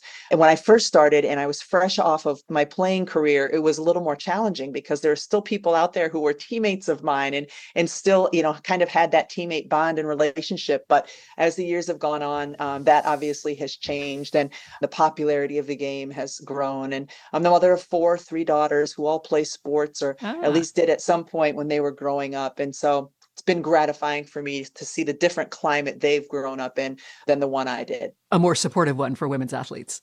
Is certainly one that has a lot more opportunity. By the way, as you watched, you wished you could be back out there? No, which tells you I retired just at the right time, especially with how my body feels just getting out of bed these days. I'm more relieved than anything that I don't have to go and put it through this stuff anymore. That's former WNBA player and ESPN commentator Rebecca Lobo. Thank you. Thank you.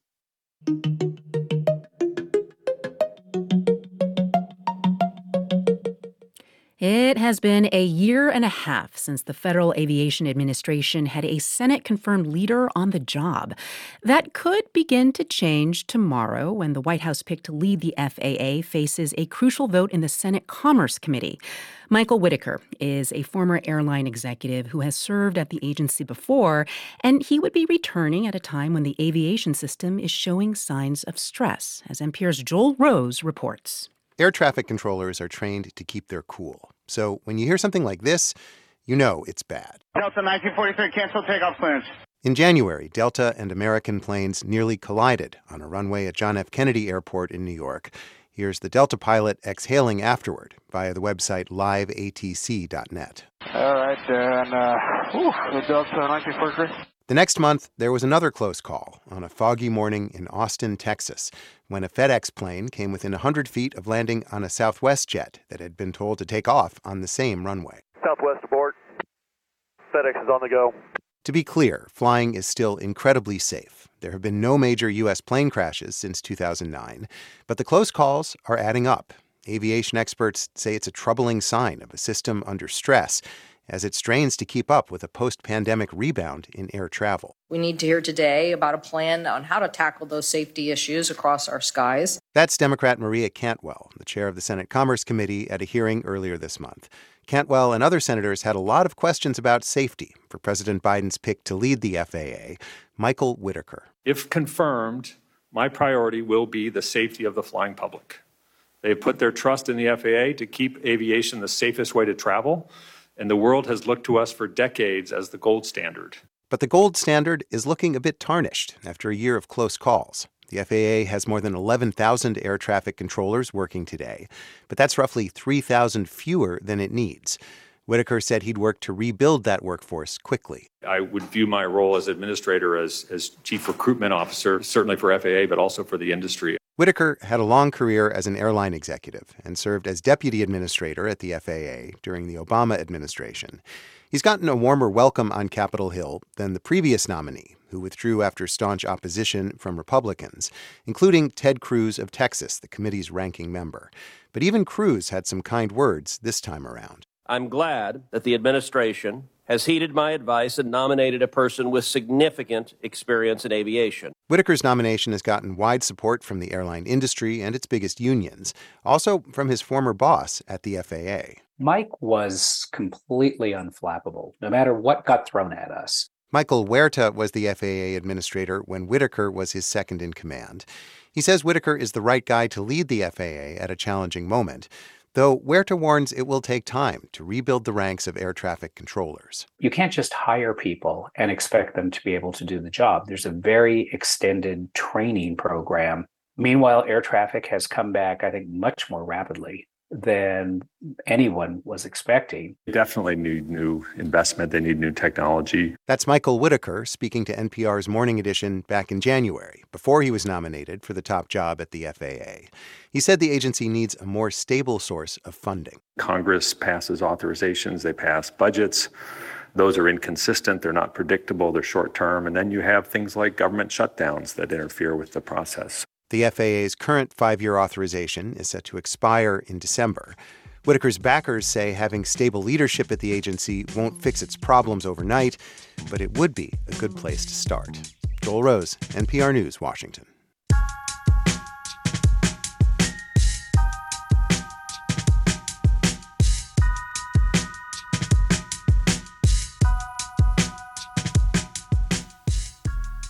This is NPR News. This is 90.9 WBUR in Boston. Thanks for joining us. Coming up in about 15 minutes, Palestinians and their supporters in Boston want an end to U.S. military aid to Israel. Stay tuned in about 15 minutes for that story and then much more. If you're getting news alerts all day long, it can be hard to get your head around the full story. Get WBUR's mobile app and we'll be there live with context and perspective. Listen anywhere on the WBUR app. Partly cloudy tonight, then sunshine tomorrow, little bit of rain, temperatures in the mid-60s. We're funded by you, our listeners, and by Comcast Business, providing gig-speed Wi-Fi to help take businesses to the next level. Comcast Business, powering possibilities. Brown University's Masters in Technology Leadership, preparing strategic leaders with innovative skills. Professional.brown.edu. And Brookline Bank, where financial solutions are crafted to the needs of your business and delivered with a hands-on approach committed to your success. Learn more at brooklinebank.com. Member FDIC. I'm Scott Tong. President Biden travels to Tel Aviv and Jordan to show support for Israel and to meet with both Israeli and Arab leaders in the region. Meanwhile, Russian President Putin is in Beijing, meeting with Chinese leader Xi as the war in Ukraine goes on. We will have the latest next time in Here and Now. Listening in tomorrow at noon on 90.9 WBUR.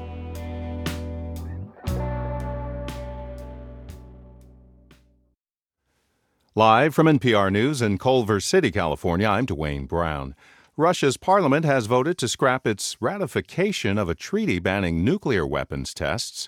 As NPR's Jeff Brumfield tells us, arms control experts are concerned by the move. Russia's State Duma voted overwhelmingly to rescind ratification of the Comprehensive Nuclear Test Ban Treaty, which would prohibit nuclear weapons testing globally. The pact is not yet enforced, but since the 1990s, the world's major nuclear powers have committed to a voluntary test moratorium in accordance with its provisions. Russia also recently suspended a major treaty with the U.S. that limits the number of weapons deployed and violated another agreement prohibiting some kinds of nuclear missiles. Jeffrey Lewis of the Middlebury Institute of International Studies says he's worried by this trend. I think we're just in a really dangerous, uncertain period where things could really break badly for us. For now, Russia says it will continue to abide by the test ban, but just last week, President Vladimir Putin hinted that he was open to the idea of future nuclear testing. Jeff Brumfield, NPR News. In Georgia, federal and state law enforcement are in the second day of searching for 4 men who escaped from a county jail. Grant Blankenship of Georgia Public Broadcasting has more. The 4 men, including one who faces a murder charge, slipped through a broken window and a fence at the Bibb County Detention Center at 3 a.m. Monday. Bibb County Sheriff David Davis says the escape could be due to chronically inadequate jail staffing and overcrowding. But the main thing is you got an old facility. You're just moving stuff around to make the best of a bad situation. We have a 40-something-year-old facility that's really just crumbling. That, he says, means parts of the Bibb County Jail are easy to escape.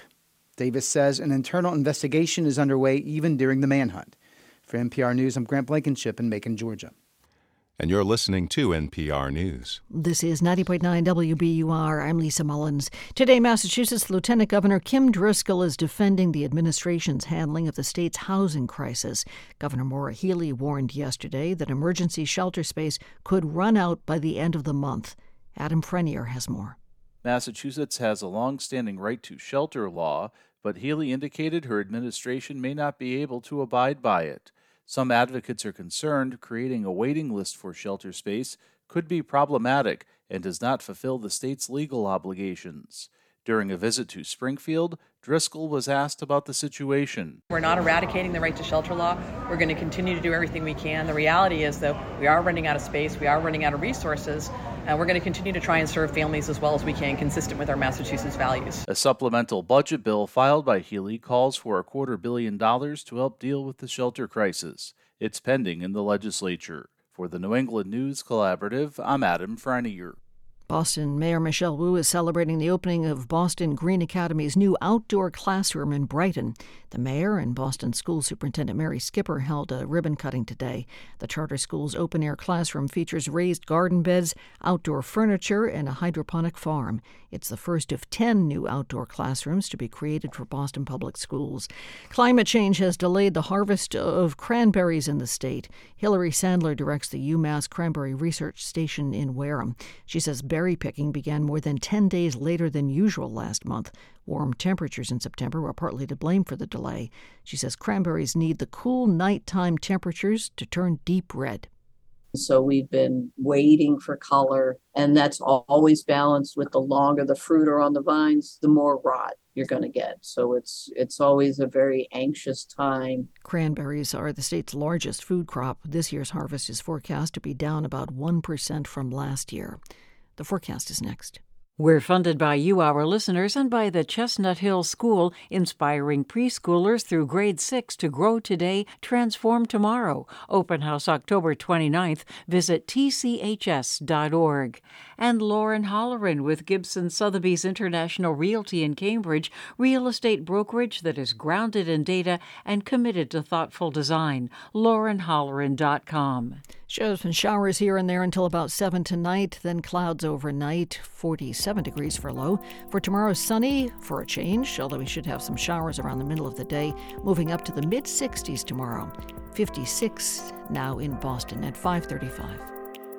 Support for NPR comes from this station and from Data IQ, a platform for everyday AI, dedicated to helping teams move beyond the lab to build generative AI applications at enterprise scale.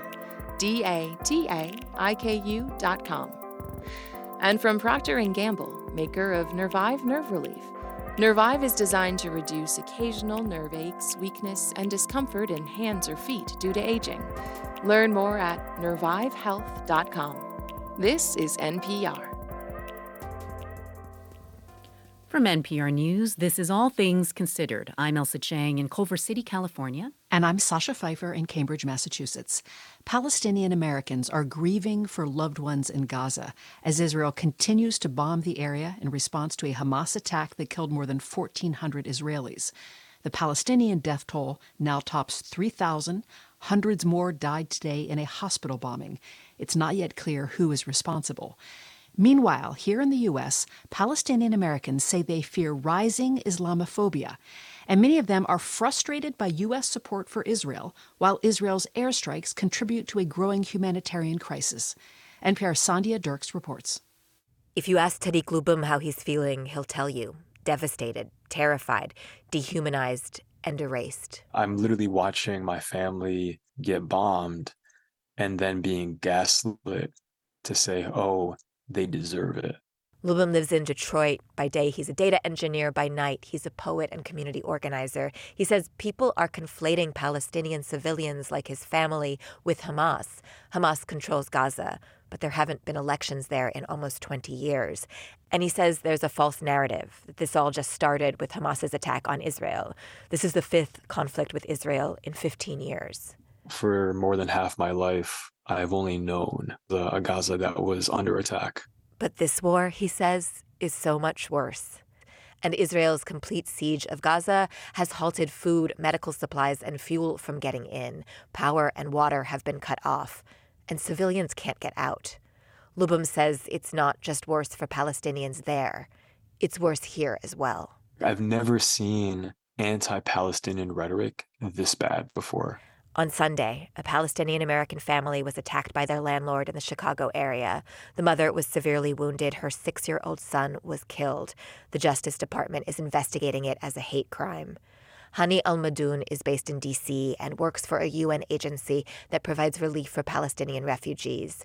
He says rhetoric from some U.S. politicians made something like this inevitable. They've stoked the fear in the hearts of Americans. They made us animals and beasts and barbarians, and the media ran with it. He's afraid for his kids here in the U.S. He's afraid for his family in Gaza. I had my sister ask me to adopt her daughter if they get bombed and her daughter survives. He says it's hard to hear President Biden say his administration stands with Israel without reservation. While Biden has urged Israel's prime minister to minimize civilian casualties, he said Israel has the right to defend itself and has not publicly condemned the siege of Gaza. In recent days, the president has emphasized that innocent Palestinians are being harmed, and U.S. officials say they are helping develop a plan to get aid into Gaza. But Al-Madoun says it's too little, too late. Palestinians in Gaza are dead, and nobody seems to care. In this toxic atmosphere, it can be scary to voice any criticism of Israel, says Rania Mustafa. She's the executive director of the Palestinian American Community Center, an advocacy group. There is this huge rhetoric of speaking for Palestinians or against Israel is anti-Semitic. It is not. Mustafa has been getting calls from across the country, people afraid to advocate for Palestinians in the moment they feel it's most needed, afraid they'll lose their jobs or be doxxed or be physically harmed. I think this is once again another time where Palestinian Americans are being punished for being Palestinian. She says many are afraid just to mourn their dead out loud. Samvia Dirks, NPR News.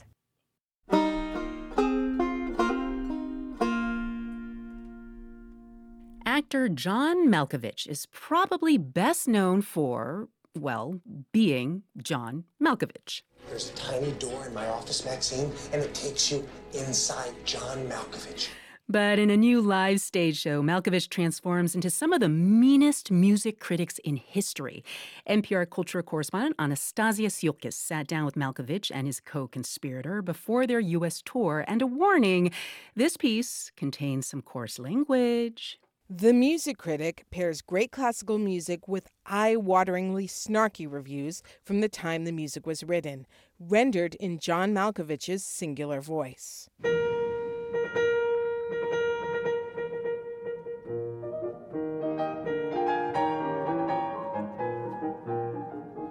Mr. Frédéric Chopin has, by some means or the other which we cannot divine, obtained an enormous reputation too often refused to composers who possess several times his genius. Mr. Chopin is by no means a composer of the ordinary, he is worse. John Malkovich's friend, violinist and comedian Alexei Igudisman, created the show. Alongside a small group of musicians, the two traverse and trash some of the best music of all time in a gleeful romp through history. No one is let off the hook. Not Beethoven.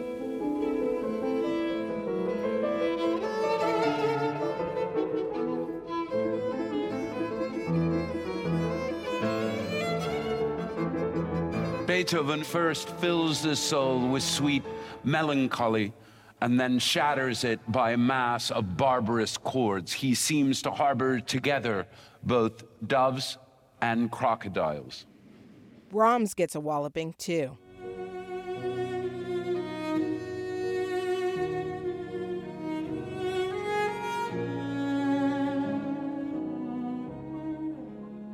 Listen to the words of some of his contemporaries. This is from the wonderful composer Tchaikovsky's diary.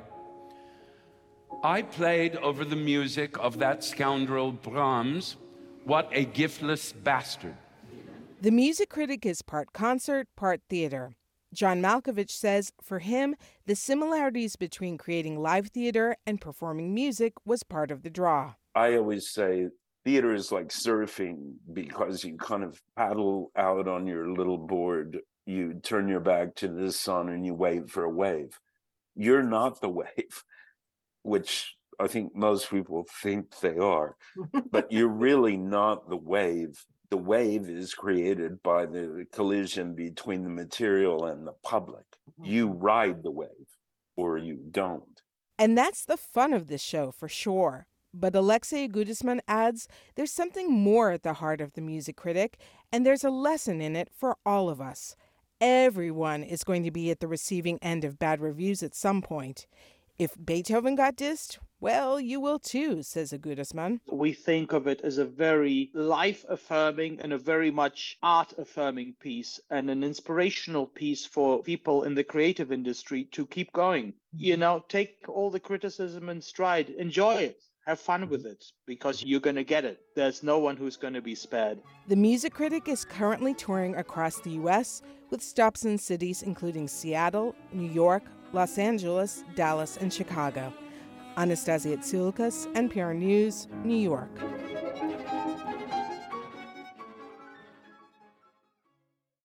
This is WBUR's All Things Considered. I'm Lisa Mullins. As President Joe Biden plans a visit to Israel this week, Palestinians and their supporters in Boston are calling for an end to military aid to Israel. Hundreds of people took part in a demonstration last night on the steps of the Boston Public Library in Copley Square. WBUR's Simone Rios was there. Alhamdulillahi Rabbil Alameen, Ar-Rahman Ar-Rahim, Malik Yawmiddin. The first lines of the Quran rang out from the crowd, led by local Palestinian refugee and Harvard Medical School researcher Mahmoud El-Rifai. He was among hundreds of protesters who gathered last night to call for a free Palestine and an end to U.S. aid to Israel. After speaking to the crowd, El-Rifai says his faith and his Palestinian identity led him to speak out. What brings me here today, the silence of the world, the injustice that's taking place in Palestine, where the whole world is just accepting of the killing of innocent people in Gaza. That will bring me here today. The event was organized by a coalition of groups, including the Palestinian Youth Movement and the Boston branch of the Party for Socialism and Liberation. A sea of people in red, green, and white waved Palestinian flags and carried signs condemning Israel and claiming resistance is not terrorism. Among the local Palestinian speakers was Leah Kayali. She pointed to the resilience of Gazans. Our people are not passive victims. They are heroes. Our people refuse to die quietly. And I know in my bones that one day Palestine will be free. Several protesters said they could face professional repercussions for expressing solidarity with Palestinians at this time. Kareem Raji is 18 and a student at UMass Boston. He came into town from Methuen, though other family members decided not to. There's never been more of a backlash against being pro-Palestinian than it is in this conflict, because it started off obviously with the attacks on Saturday morning.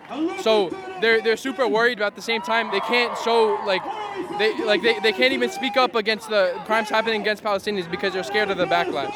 Fighting began 10 days ago after the militant group Hamas attacked Israel, leading to more than 1,400 Israeli deaths so far. Nearly twice as many Palestinians have been killed since then, according to officials in Gaza. As Israel pledges to launch a broader attack to obliterate Hamas, hundreds of thousands of Palestinians have fled their homes in Gaza, creating what is widely viewed as a humanitarian crisis. Following the speeches in Boston Monday night, the crowd marched down Boylston Street to the Israeli consulate at Park Plaza. Off to the side, at Dartmouth and Boylston Streets, a woman played the Israeli national anthem on a violin.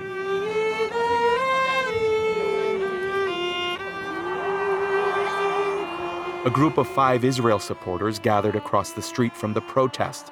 One of them placed a small Israeli flag on a fence behind the violinist.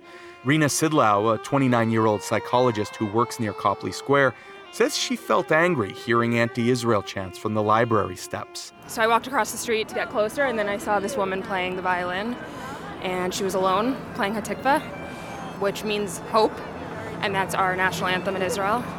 And so I just stood by, and it was a beautiful moment, but yeah, I couldn't leave. Also there was Moshe Ben Sadon, a master's student at Boston University. He said he lives near Copley and could not be silent while people were chanting, "From the river to the sea, Palestine will be free. My question is, what river, what sea? The Jordan River to the Mediterranean Sea. With all these catchy slogans they say for ethnic cleansing, they're literally preaching for the removal of all Jews from the land. To people on both sides, even thousands of miles from the front lines, this conflict is intensely personal. For 90.9 WBUR, I'm Simon Rios. We're funded by you, our listeners, and by Goddard House in Brookline, an innovative senior community for those seeking meaning, growth, and purpose in each and every day. GoddardHouse.org. And Stepping Stone, directly supporting Boston students since 1990 and until all have access to earn a college degree. Learn more at steppingstone.org. This is 90.9 WBUR. Thanks for joining us this evening. Lots of clouds out there, light rain into the evening. Partly cloudy tonight, 47 for a low. Generally sunny tomorrow, maybe some random showers in the middle of the day. High temperatures in the mid-60s. Boston Celtics take on the New York Knicks tonight at the Garden. It's Boston's final home game of the preseason. Tip-off tonight is 7:30. Bruins are off until Thursday night. Trick-or-treaters can head to Fenway Park next Friday afternoon to load up on sweets around the warning track. Then they can snack on the goodies while watching the film Hocus Pocus. Trick-or-treating starts at Fenway at 4 in the afternoon on Friday, October 27th. This is WBUR. The air is crisp, the cider donuts are hot. It's fall in New England. If you're like me, you might be wondering where to go leaf peeping. Here's a tip from our field guide to Boston. There are some relatively easy trails for new hikers or families close to the city, like Blue Hills or Middlesex Fells reservations. But be aware, you might run into a crowd of neighbors also trying to take in the fall colors. If you want something more challenging with less crowds, lace up your hiking boots and head up Caribou Mountain in Maine, or Mount Monadnock in New Hampshire. And remember, by the time trees in Boston are changing color, trees further north may already be shedding their leaves. To get more tips like this about navigating the seasons in Boston, head to wbur.org/fieldguide.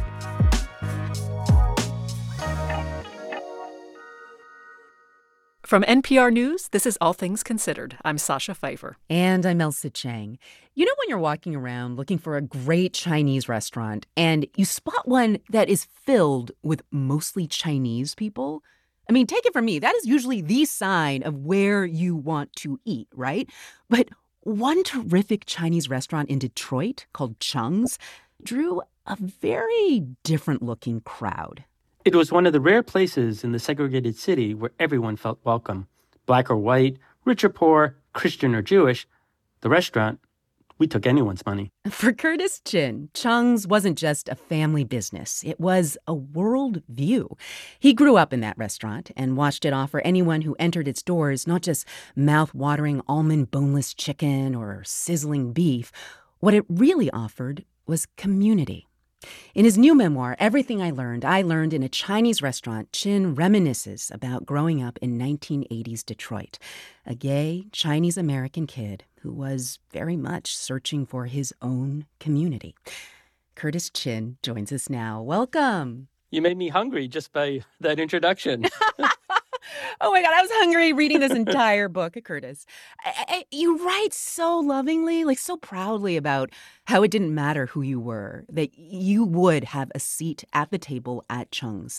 And I want you to tell me more about that, like how a Chinese restaurant essentially became a safe space in Detroit. Yeah, you know, it's an interesting story because I grew up in Detroit in the 80s, which arguably was one of the worst times for the city, right? We had the struggling auto industry, we had crack cocaine, we had AIDS. I personally knew 5 people murdered by the time I was 18 years old. Wow. But despite this, we had this fabulous Chinese restaurant in the inner city, which welcomed everybody. And I felt safe there. I really would not have changed or traded that childhood with anybody. Well, early on in your childhood, when your family was living in Detroit, you talk about how you grew up around more people of color than white people. You know, because Detroit was a mainly black and white city. How did being Chinese American specifically feel in that mix? Well, obviously, I knew that I wasn't either. And, because I knew that I was neither, I was really forced to choose sides early on. And I tried to play middle ground. And I think that's what a lot of Asian Americans do, right? There were challenges moving out to the suburbs. We did face a lot of discrimination, which I talk about in the book, not just passive microaggression, but also actually violent physical stuff. And vandalism to our house. Right. But, I do feel that I was lucky because I grew up in that Chinese restaurant, and our Chinese restaurant had a very diverse clientele. And so anytime my dad met someone who was, had an interesting job, not just white collar jobs, but even blue collar jobs, anyone who had an interesting life or a different background, my dad would call all 6 of us to run over and barrage these customers with questions of like, how did you get your job? What do you do at work? And because of that, I just was always curious about meeting people. I love that you brought up your dad so much in this memoir. I love the descriptions of him. You referred to him lovingly as Big Al. He would stand up there at the front of the restaurant like he was the emissary to the world, and he would find something he could relate to with any customer, any stranger. And you say in that book that he showed you there are many ways to be a man. Tell me why you said that. My dad was really incredible. He just loved his job. He just loved being a Chinese waiter. And I actually say that these days, like, even though I don't work in a Chinese restaurant anymore, I still feel like a Chinese waiter a lot of times. What do you mean by that? Yeah. I'm always just trying to please people. I'm always asking people, how are you doing? Do you need something? And I feel like that's something I've, picked up from him. It's just, I'm always trying to solve problems. Well, as much as you love your parents, one of the hardest things that you talk about in your story is how you once feared that if you came out as a gay boy, you would be banished from your own family. And there was a period of time when you wanted to, as you put it, de-gay yourself, to somehow forcefully change your sexual identity. Can you talk a little bit about that time? No matter how confident you are that your parents are going to love you and accept you for who you are, there's always this 0.001% chance that you might be wrong, right? And you just don't want to take that chance. You don't want to risk it.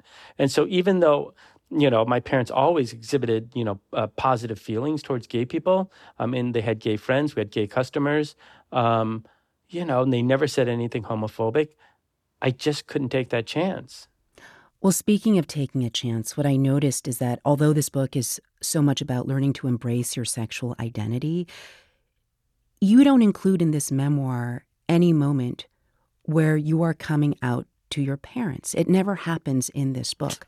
I presume that you have come out, or you did come out to your parents. Tell me why you didn't include that moment in this memoir.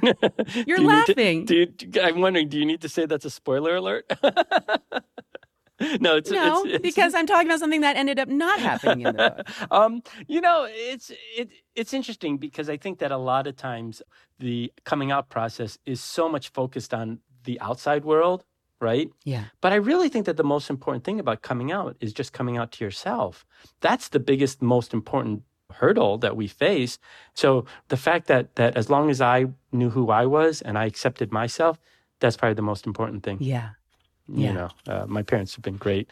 My dad is no longer with us, sadly, but my mom has embraced, me for who I am. And I actually think she is more fond of my husband than she is of me sometimes. Yeah. That happens so often. He's much more attentive than I am. And my siblings all call him too. Yeah. Because I think their excuse is that I'm always on the road and they never know what time zone I'm in. But I think they call the husband. He'll know. Yeah. I think they just like that, talking to him better. Well, Curtis, when you say everything you learned in a Chinese restaurant, what do you think is maybe the most important thing that you learned? I think it's just a general thought of, I don't know if it's related specifically to the restaurant or just being my family, just being kind. That's probably the thing I think about the most is how can we be more kind to each other? And I think that one of the beautiful things about a Chinese restaurant is that it is one of those few places where you can go in and, be seated next to someone from a different racial, socioeconomic, religious, sexual orientation background. And maybe if you just took a time to just, talk to the person sitting next to you and maybe have a conversation, even if it's just as shallow as like, oh, what'd you order? Do you know what I mean? Yeah. Like, even if you can just have these little moments where we connect with each other, that maybe our country, wouldn't be fighting so much. And I feel like that's something I'm hoping to do with this book. And so the way I sort of mentioned this to my friends and, to my agent was like, come for the egg rolls, but stay for the talk on racism. Because, there's some very important issues we're dealing with. I don't want to skirt them, but let's do it in a way that actually brings us together instead of, drives the wedge. I couldn't agree more. Curtis Chin's new book is called Everything I Learned in a Chinese Restaurant. Thank you so much, Curtis. Thank you, and I look forward to sharing a plate of almond boneless chicken or something with you someday. You are on. Great.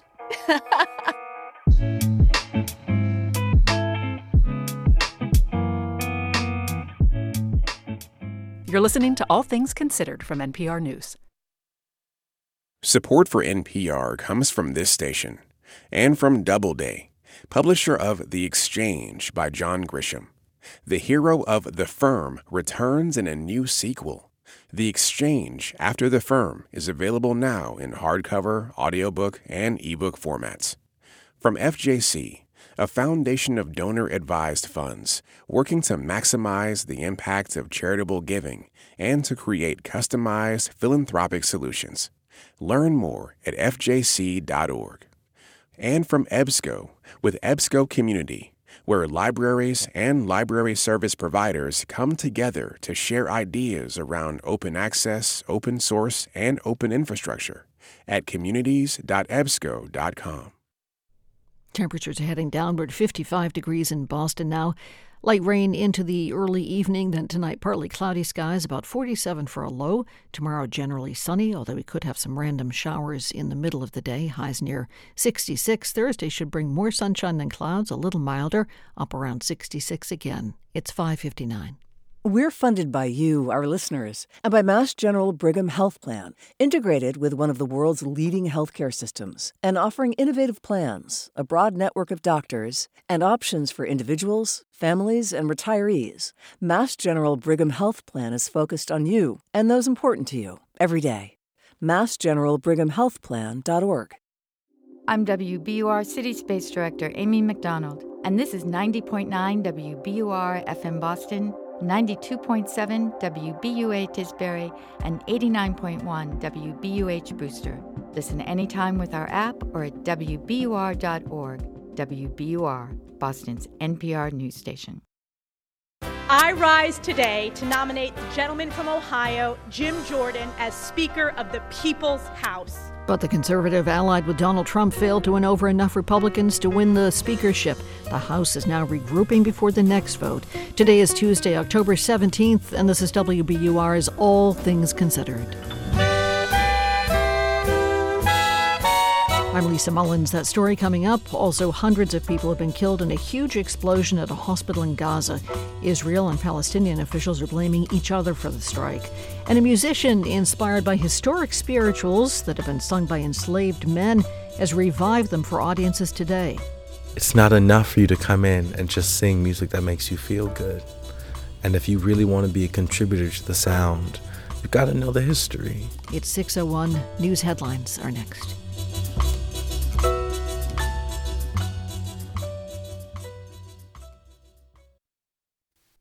Live from NPR News in Washington, I'm Janine Herbst. Protests in the occupied West Bank today after hundreds of people were killed in an explosion that hit a crowded hospital packed with thousands of Palestinians being treated or seeking shelter in northern Gaza. That's according to the Gaza Health Ministry. That hospital is in an area that's been repeatedly hit by Israeli airstrikes, but the Israeli military blames the explosion on a misfired rocket from the Islamic Jihad, which is a militant group aligned with Hamas. Meanwhile, Palestinian Authority President Mahmoud Abbas has now canceled a planned meeting with President Biden tomorrow during Biden's visit to the Middle East. And in light of the hospital attack, Biden says he's canceling his trip to Jordan, where he was to meet with King Abdullah and Egypt's President Sisi. U.S. officials and Ukraine's president say Washington has provided Kyiv with long-range missiles that they've long sought. As NPR's Greg Myrie reports, Ukraine says it used the weapons in attacks on Russian airfields. U.S. officials, speaking on condition of anonymity, say the Pentagon has given Ukraine a few dozen ATACMS missiles that can travel up to 90 miles. Shortly afterward, Ukraine's President Volodymyr Zelensky went on social media to announce the missiles had been put to use. He said, quote, "Our agreements with President Biden are being implemented, and very accurately. ATACMS have proven themselves." He was referring to airstrikes that Ukraine says damaged or destroyed Russian helicopters and other equipment at 2 air bases. Ukraine has long sought ATACMS. The Biden administration previously declined to provide them, fearing an escalation of the war. Greg Myrie, NPR News, Washington. The U.S. Census Bureau is looking into the possibility of allowing people to leave time capsule messages on forms for the next national head count. Those messages would be revealed in the year 2102. NPR's Hansi-Lo Wang has more. What would you say to future generations who comb through forms for the 2030 census? That may end up becoming a new prompt from the Census Bureau. It says it got the idea from public suggestions. A similar time capsule option was included last year on Ireland's census form. In the U.S., federal law keeps the once-a-decade counts questionnaires sealed from the public for 72 years. That's why any 2030 census messages would stay private until the 22nd century. Other potential changes for the next census include text messages from the Bureau that try to encourage people to get counted in the official numbers used to divide up local representation and more than $2.8 trillion a year in federal money. Hansi-Lo Wang, NPR News. Wall Street ended the day in mixed territory. The Dow was up 13 points, the Nasdaq down 34, the S&P 500 up a fraction. This is NPR News. SpaceX is preparing to call on Congress to push the Federal Aviation Administration to streamline launch license issuing. The company is preparing to launch their Starship for a second time. Texas Public Radio's Gage Davila has more. The Washington Post reports SpaceX Vice President for Build and Reliability William Gerstenmaier will tell Congress that private space development is outpacing government regulation. Specifically, he will urge lawmakers to issue launch licenses faster. SpaceX has a NASA contract for lunar missions that the company is falling behind on. Gerstenmaier says this should make SpaceX a regulatory priority for the FAA. SpaceX's Starship, which has been ready for launch for a few weeks, is still waiting for a launch license. The hearing will be at 2 p.m. Eastern Time Wednesday. For NPR News, I'm Gage Davila in McAllen, Texas. Retail sales jumped last month above expectations despite high interest rates. The Commerce Department says those sales rose 0.7% in September. Spending at both restaurants and grocery stores grew faster than food prices, but spending at gas stations failed to keep pace with the jumping gasoline prices, suggesting that drivers paid more at the pump but drove off having bought less gasoline. Sales of furniture were flat while sales of appliances were down as would-be home buyers held off amid rising mortgage rates. Crude oil prices ended the day higher today, gaining 1%, ending at $87.66 a barrel. I'm Janine Herbst, and you're listening to NPR News from Washington. In Boston, this is 90.9 WBUR. I'm Lisa Mullins. The leader of a local migrant support group says a recent meeting with Biden administration officials was productive. The attention from Washington comes as Governor Maura Healey says the state's shelter system will be full by the end of the month. WBUR's Rob Lane has more. Jeffrey Thielman heads the International Institute of New England. He and other local leaders met with a team from the Department of Homeland Security last week. Thielman told WBUR's Radio Boston he's focused on helping migrants get work permits, and he was glad to hear the feds are making that a priority too. They gave some specifics about how they've accelerated the program, and it's taking a shorter amount of time now to get work authorization documents. So I felt good that they're on the problem and they're aware of it. Yesterday, Governor Healey said once the state family shelter system hits 7,500 households, Massachusetts will no longer guarantee shelter for eligible families.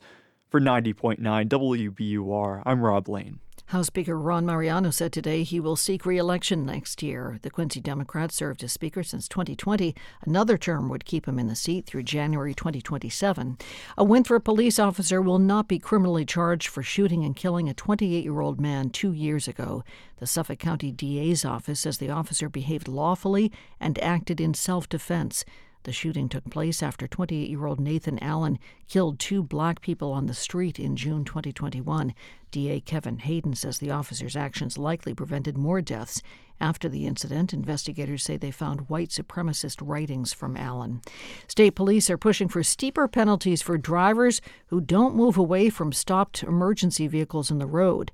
A proposed change on the state's move-over law would increase fines to $250. It would also allow for criminal charges if a first responder is injured by a driver. Patrick McNamara heads the State Police Association of Massachusetts. We're looking for a reasonable increase to the penalty and charge of the move-over law. Right now, it's a $100 citation. That doesn't do anything. And then what we're asking for is if you seriously hurt, if you injure one of our first responders because you failed to move over, that we're able to criminally charge under a misdemeanor. McNamara says first responders and their vehicles are hit regularly while performing traffic duty along roadways. In the forecast, a little bit of clearing overnight tonight, some clouds around, temperatures in the mid to upper 40s for a low. Tomorrow could make it to the low to mid 60s, some sunshine, maybe an early afternoon shower. 55 degrees in Boston now at 6:09. We're funded by you, our listeners, and by Imaginable Futures, celebrating the hard work, commitment, and achievements of the 1 in 5 college students who are parents. More at imaginablefutures.com. This is All Things Considered from NPR News. I'm Elsa Chang in Culver City, California. And I'm Ari Shapiro in Tel Aviv, Israel.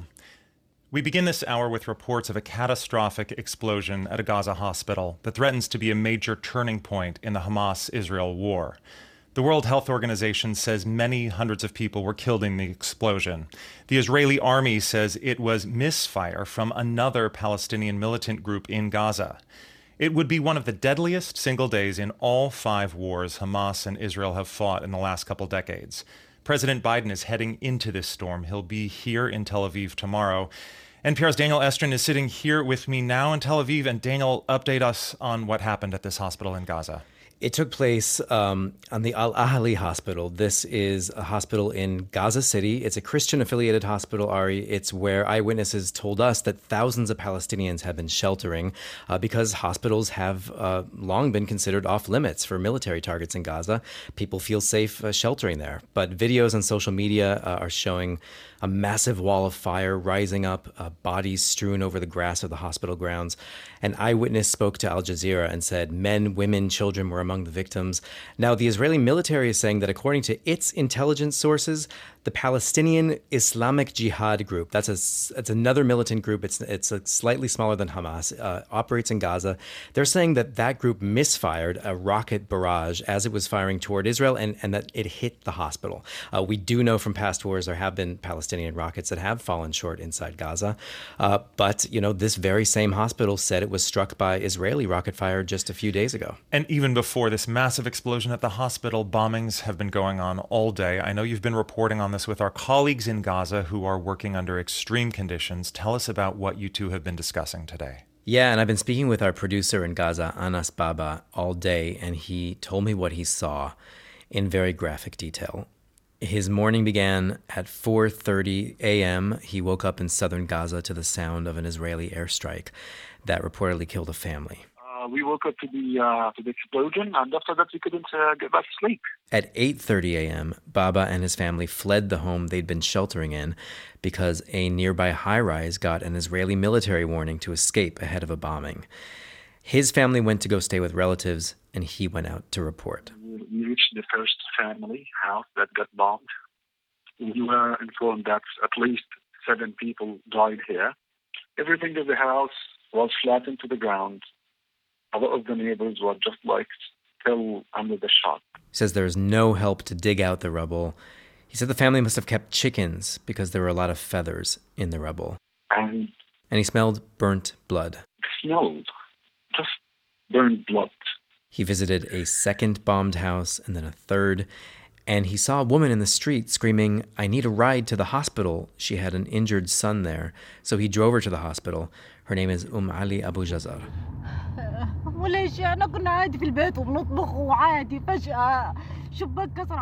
And she said, "We were sitting at home normally, cooking. Suddenly the window broke on my head in an airstrike. My daughter, I found her face all bloodied." under her room. All the kids were playing there, all the kids. They're all under the rubble. We don't know who's come out alive, who's come out dead, who is in body parts. Their blood is all black in every spot. The smell of death is everywhere. The smell of death is everywhere. So I was at the Al-Najjar hospital around the morning. So he arrives at the hospital and he finds another woman whose father was killed in one of those bombings. And he filmed her. You see her crouched on the floor. Her hand is on her father's body. And then suddenly, a huge explosion. An explosion. All of the hospital started to scream together, Allahu Akbar, Allahu Akbar. God is greatest, God is greatest. So he gets into the car to see what happened, and he's driving behind the ambulances. A huge dust. It's like a cloud of dust all over 2 blocks. We were driving without understanding where we're going. The only thing indicating to us where to go is the red color of the ambulance siren. We were following them. He drove guided by the red sirens. The first thing I saw, a man is driving and another man behind him holding 2 girls. And I swear they were beheaded without a head. I get closer to find a woman with a fully dust and sandy clothing that you cannot even see her. She was like a ghost with all gray dust, like covering her face, her skin, everything. Screaming in the street, they killed the children! They killed the children! He says he saw the bodies of children being carried out. He saw a baby girl crushed. There is nothing of her bone structure. Totally crushed. Gaza health officials are saying that more than 100 people were killed in just those few bombings. And they took place in southern Gaza, which is the area that Israel ordered Palestinians to flee to for their own safety. There was one moment today when Anas Baba was in the field and rescue workers called him over to try to help them lift a large concrete block. We just held each other. Maybe the one under the rubble is still alive and we can save him. But underneath was just more rubble. Daniel is still here with us in Tel Aviv with that powerful reporting about strikes in southern Gaza. And of course, we're looking at this explosion at this hospital in northern Gaza. I said at the beginning that this explosion at the hospital tonight could be a turning point in the war. Daniel, how so? Well, it's already disrupting President Biden's visit tomorrow. Palestinian Authority President Mahmoud Abbas has announced that he's going to boycott that meeting with Biden in protest of this explosion at the hospital. We're already seeing protests in the Israeli-occupied West Bank. There are reports of protests in Jordan near the Israeli embassy. Israel is calling on its own citizens to immediately leave Turkey due to threats. And then today we saw more cross-border fire between Lebanon and Israel. Israeli civilians have evacuated their homes on the border. Of course, all of this as Israelis are still identifying their dead, mourning, grieving, burying their dead from the initial Hamas attacks. And so, Ari, this is confirming the fears that U.S. and Israeli officials have had all throughout this war, that this Hamas-Israel conflict could expand into a wider regional war. That's NPR's Daniel Estrin with me here in Tel Aviv, Israel, bringing us reporting from our producer in Gaza, Anas Baba. Daniel, thank you so much. You're welcome, Ari. 2 weeks ago, the House voted to oust Speaker Kevin McCarthy. Well, today, they tried to vote to replace him with Ohio Republican Jim Jordan, but no person having received a majority of the whole number of votes cast by surname, the Speaker has not been elected. That's right. After 20 Republicans voted for someone else, the House is in recess, and again, the chamber is frozen. Without a speaker, the House can't vote on aid to Israel or on anything else. NPR congressional correspondent Deirdre Walsh was in the chamber and joins us now from the Capitol. Hi, Deirdre. Hey, Elsa. Okay, so are we seeing the same movie again? I mean, we saw Republicans in January take, 15 ballots to elect McCarthy as speaker? Is that Jordan's strategy to keep voting and voting and voting until he wins? So, Elsa, they really hope there isn't a sequel to that movie. But yes, Jordan is planning to continue to vote to try to get elected speaker. They decided to take the conversations behind closed doors, and Congressman Jordan came out and told reporters they're going to come back tomorrow morning and have a second vote. Jordan's allies did anticipate he could lose on the first ballot and knew it could take multiple rounds, but he has a lot of ground to make up. There are 221 Republicans, so he can only lose 4 if they're all on the floor and voting, and he lost 20 on that first ballot. Democrats all voted for Hakeem Jeffries. Even Republicans who voted for Jordan admitted that was a higher number than they expected for him to lose. Okay, so who were the 20 Republicans voting against Jordan? And do you think he can convince them to change their votes? I mean, he's working on that right now. He's trying to meet one-on-one with some of these. But the 20 were a mix of members who serve on the House Appropriations Committee, which handles spending bills, the House Armed Services Committee, who handles military issues. A lot of those members are concerned about Jim Jordan's record. I mean, he has opposed spending bills and been involved in standoffs that resulted in government shutdowns. He opposes more aid for Ukraine. Florida Republican Mario Diaz-Balart voted for Steve Scalise and told reporters after the vote he's still in the same place. He's a longtime member of the Appropriations Committee, and I spotted him on the floor huddling with some of his colleagues, clearly not supportive of Jordan. I mean, there's some others who are mad about the way that McCarthy was ousted, and some voted for him.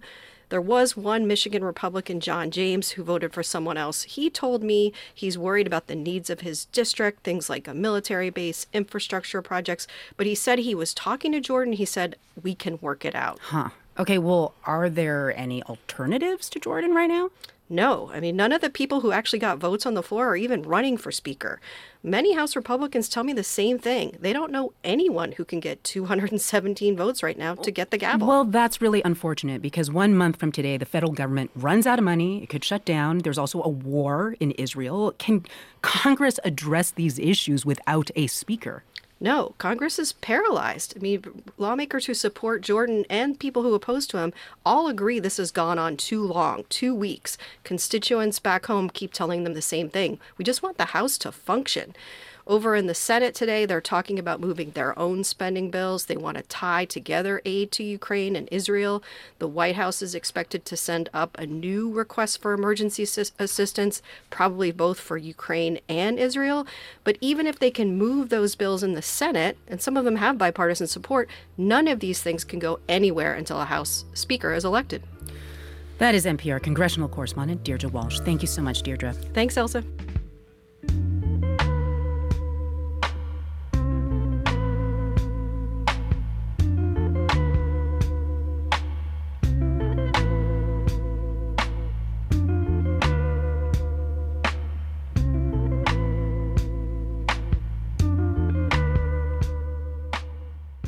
You're listening to All Things Considered from NPR News. And thank you for joining us this evening here at 90.9 WBUR. Coming up on Marketplace this evening, retail sales can be misleading as an economic indicator because, unlike other indicators, it isn't adjusted for inflation. Gasoline is a good example where gas station spending tends to go up with gas prices. That doesn't necessarily mean that there is a strong consumer just because that happens. So how should we interpret retail sales? Marketplace starts at 6:30. This is WBUR. We're funded by you, our listeners, and by BU's Metropolitan College, offering graduate degrees providing competitive skills in the field of marketing. Find on-campus master's programs in areas such as advertising and innovation and technology, along with online degrees in health communication and global marketing management. Visit bu.edu/met. A minor gain for the Dow today, up just a small fraction of a percent. S&P closed little changed, and the Nasdaq lost about 0.25%. Attention holiday shoppers, Snowport Holiday Market returns to the Boston Seaport next month. This will be the 5th year for the open-air event. It'll feature 120 small businesses from all across New England. There'll also be dining options, an annual holiday tree and menorah lighting, and activities such as outdoor curling minus the ice. The market kicks off on November 10th. Will run through the season. This is WBUR at 6:22.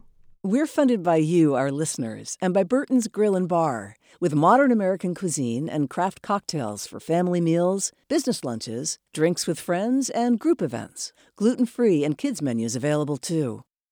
I'm Scott Simon. Are you thinking about trading in your car? Why not donate it to this station instead? We'll turn it into the programs you love. Just go to WBUR.org. Boston Celtics take on the New York Knicks tonight at the Garden. It's Boston's final home game of the preseason. Tip-off tonight is at 7:30. Some clouds around tonight. Temperatures about 47. Tomorrow we could get some light rain for the first part of the afternoon. Otherwise, some sunshine. Temperatures in the low to mid-60s. 55 degrees now in Boston. This is 90.9 WBUR. We're funded by you, our listeners, and by Sunbug Solar, committed to being a partner in renewable energy, from consultation to installation. Learn how you can build a resilient future at sunbugsolar.com. And the 58th Annual Head of the Charles Regatta, presented by BNY Mellon. See over 12,000 world-class rowers compete, October 20th to 22nd. Free at Herder Park and Riverbend Park. Sponsored by Vineyard Vines and Cenegenics. Visit hocr.org for more information.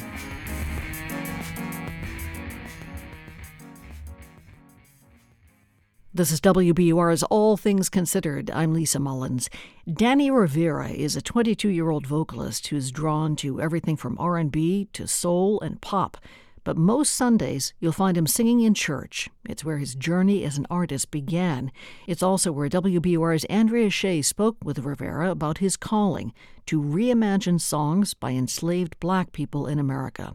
Rivera is one of 10 local artists of color we're highlighting this week.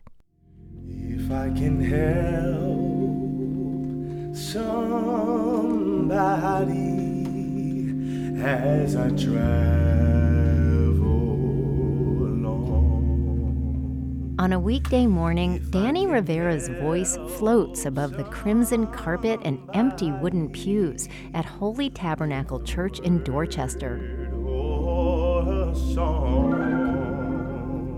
Part of my commitment to black culture is understanding the black church, which is the staple in the black community. It's where everything goes down, the good, the bad, the ugly, the beautiful. Rivera calls himself a church hopper. He started singing at services as a kid. By age 11, Rivera directed his church's youth choir. He's inspired by his pastor and his parents, who were community organizers. My mother is black, African American, and my father's from Puerto Rico.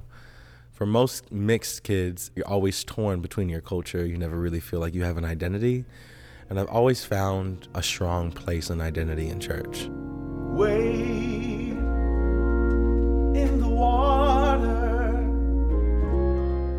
Wade in the water, children. Wade. Rivera's singing took him outside church, including to the White House, where he performed with a choir for the Obamas. In high school at Boston Arts Academy, he studied classical music. But Rivera says the lack of black representation in that genre challenged his identity. He struggled to find his place and his voice. But when I heard spirituals, I was blown away. Spirituals are religious folk songs first sung by enslaved African people during worship in fields and as signal songs along the Underground Railroad. Choirs have popularized spirituals, but Rivera wanted to revive the historic songs through a solo lens that speaks to the black experience today. For as much as it being beautiful, these are very bloody songs. I ain't got long to stay here. Ain't got long.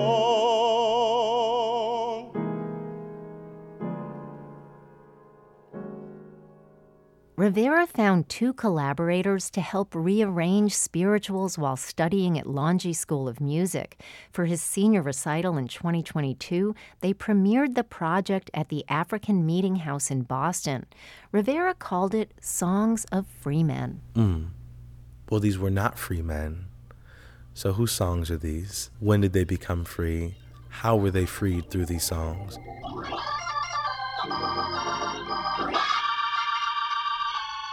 Rearranging the spirituals with Rivera hit home for organist Gavin Rushing. He's a student at Berklee College of Music and grew up in Georgia. As I play this music, I embody what the songs mean, but I also embody like my grandparents, my grandfather, who, rest his soul, passed away in 2016, but he was born in a time where his father and him were still sharecroppers. They worked on somebody else's land. The musicians reworked the song "Were You There When They Crucified My Lord" as their emotional response to George Floyd's murder in 2020. When we were working on this, one thing that we kept on saying was that my Lord is blank. Were you there when they crucified my Lord? I was maybe 12, 11 when I was watching the riots happen with Michael Brown. My Lord was Michael Brown. Were you there when they crucified my Lord? I stopped wearing hoodies in middle school because of Trayvon Martin, and Trayvon is my Lord.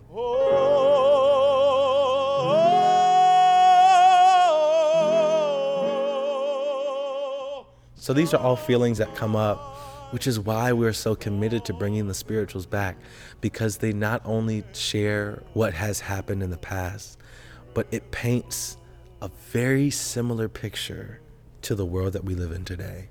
Were you there when they crucified my Lord? The spirituals keep Rivera grounded, he says, because all of the music he makes, from soul to gospel, jazz, even pop, can be traced back to these early cries for freedom. I feel the need to set the tone for my generation.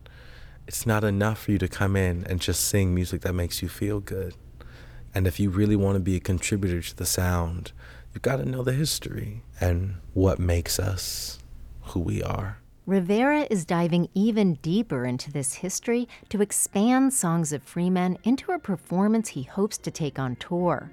He says he feels the restlessness of his ancestors and that it's his duty to make sure their music is heard.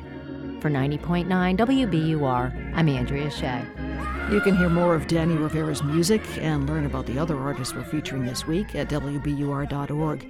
Tomorrow morning, the story of a young pianist and composer who took refuge from Afghanistan in 2021. He's now in Cambridge, raising awareness about the brutality of the Taliban.